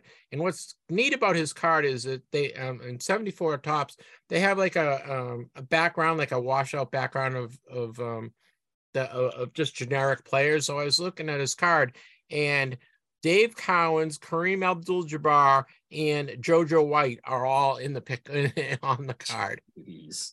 And Melchioni played for the Phoenix Suns and was I don't think he was a great player, quote unquote, but I don't know if you can see it, Drew, but it's kind of cool that you got Kareem Cowens and JoJo White all in the picture. So I got that back from him in a couple weeks. I got Bob Weiss. Bob Weiss was a great guard for the Chicago Bulls. He also coached forever with the Atlanta Hawks, and I got 2 cards back from him. And he signed those in blue Sharpie. I got Clem Haskins, who was the Phoenix Suns. It's nice in action card, 74 tops. Got back in a couple of weeks. I got Jack Martin, who played for the Buffalo Braves on his 74 tops. If you can see, there's a little run here going. I got Jim Washington, who played for the forward for the Atlanta Hawks on his 74 tops card. And I got Mickey Davis. I just got this back yesterday from the Milwaukee Bucks on his 74 tops card. So I'm getting a lot of 74 tops cards in. I just sent out, I don't know, the 6 or 7 yesterday. So been kind of working on that. I got some baseball returns as well. I got 86 and 87 tops. Jay Howell pitch for the Oakland A's. He signed a blue Sharpie. I got Ray Fontenot, who pitched for the Cubs and the Minnesota Twins on his 86 and 87 card. His 87 is a great Photoshop putting on the Twins hat instead of the Cubs hat. I got Jose De Leon, who's a pitcher for the Pittsburgh Pirates, on his 86 tops card. And I got this one. I'm not sure how long I had this one out, but I got 2 cards back from Mike Bordick, who was a shortstop of the Orioles and the Athletics. He signed it. That is 1999, and I think this is 92. 93 tops cards. And that took about, I don't know, I think a couple months to get back from him. So those are my returns. And I got one big return. I got taken a picture with Barry Sanders at the National in Atlantic City, and I sent it out to him to his fan mail. He has a fan mail address in Las Vegas, and it just came back the other day. So he signed it, and it's his real signature. It's not a stamp. And it took a couple months, but I'm very happy to have it. You know, I love getting pictures signed of me with the guy. You know, I think they don't mind signing him because they know who the hell's going to buy that. There's no value to it. It's just it's a memento, and I think it's really cool to get pictures with these guys. So it was very cool to get Barry Sanders back, and I know he historically is not a big TTMer. Yeah, I mean, you mentioned right there that it's not a stamp, and yeah, it's definitely live ink on that thing, and that's with that fan mail address. A lot of stuff has been coming back stamped from it. So, but yeah, like you said, if you have a photo of yourself with them, nobody's going to buy that. They know that's just for your own collection. So I think they're more likely to sign it. That's how Mario Lemieux was for a long time too. Yeah, you know, you and I do this for fun. We're not trying to make a living off it. And I'm not faulting anyone that does make a living on it, because it's a great hobby and a great way to make a living off it. But it's just not my cup of tea. And I know you're not really much of a seller either. You like to trade and collect. So that's why Drew and I do it, right? Exactly. All right, Drew, that wraps up returns. Want to wrap this thing up? Yeah, I think so. And this is how it ends. All right. Thank yous. Time for a little thank yous. First, I want to thank Aubrey Turner for spending some time with us. I know I was a pain in the butt trying to get her to get an interview, and I was honored trying to get an interview, and we finally got an interview the other day with her. And thanks for Drew for sitting in with it. With her. That was great. I want to thank Clemente Lisi, as always. Clemente is a great addition to the show and a great contributor, and we will have Clemente on right before NHL playoffs. I think the show for the show of the 15th, we will have him on. I want to thank Ted Mann, who we interviewed for TTMcast 101. Make sure you listen to that. TTMcast 101 was out on every Wednesday, and it's only about an hour show, so make sure you check that out.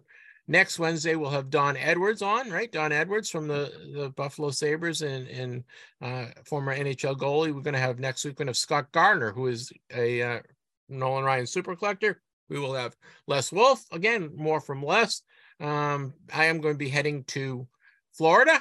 We'll hopefully get to see Dave Bing and Kevin McHale and Rick Barry and Bob Dandridge and get some autographs from them.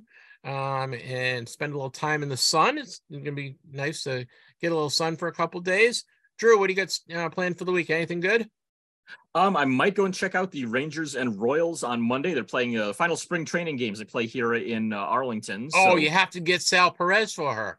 That's what I'm hoping. I'm going to go in there, fingers crossed, and see what I can do. I need him. I need Bobby Witt. There's a lot of guys from the Royals that I could use for my heritage sets. So I'm thinking about checking that out on Monday, but aside from that, yeah, I don't really think I have anything major planned, but I mean, this is the final week. After this, it's when, minor league baseball starts up. And so I'll be out at games there every couple of weeks. Very cool. Well, thank you, Drew. You have a great week. I want to wish everyone many happy returns. We'll see you on Wednesday. Be good.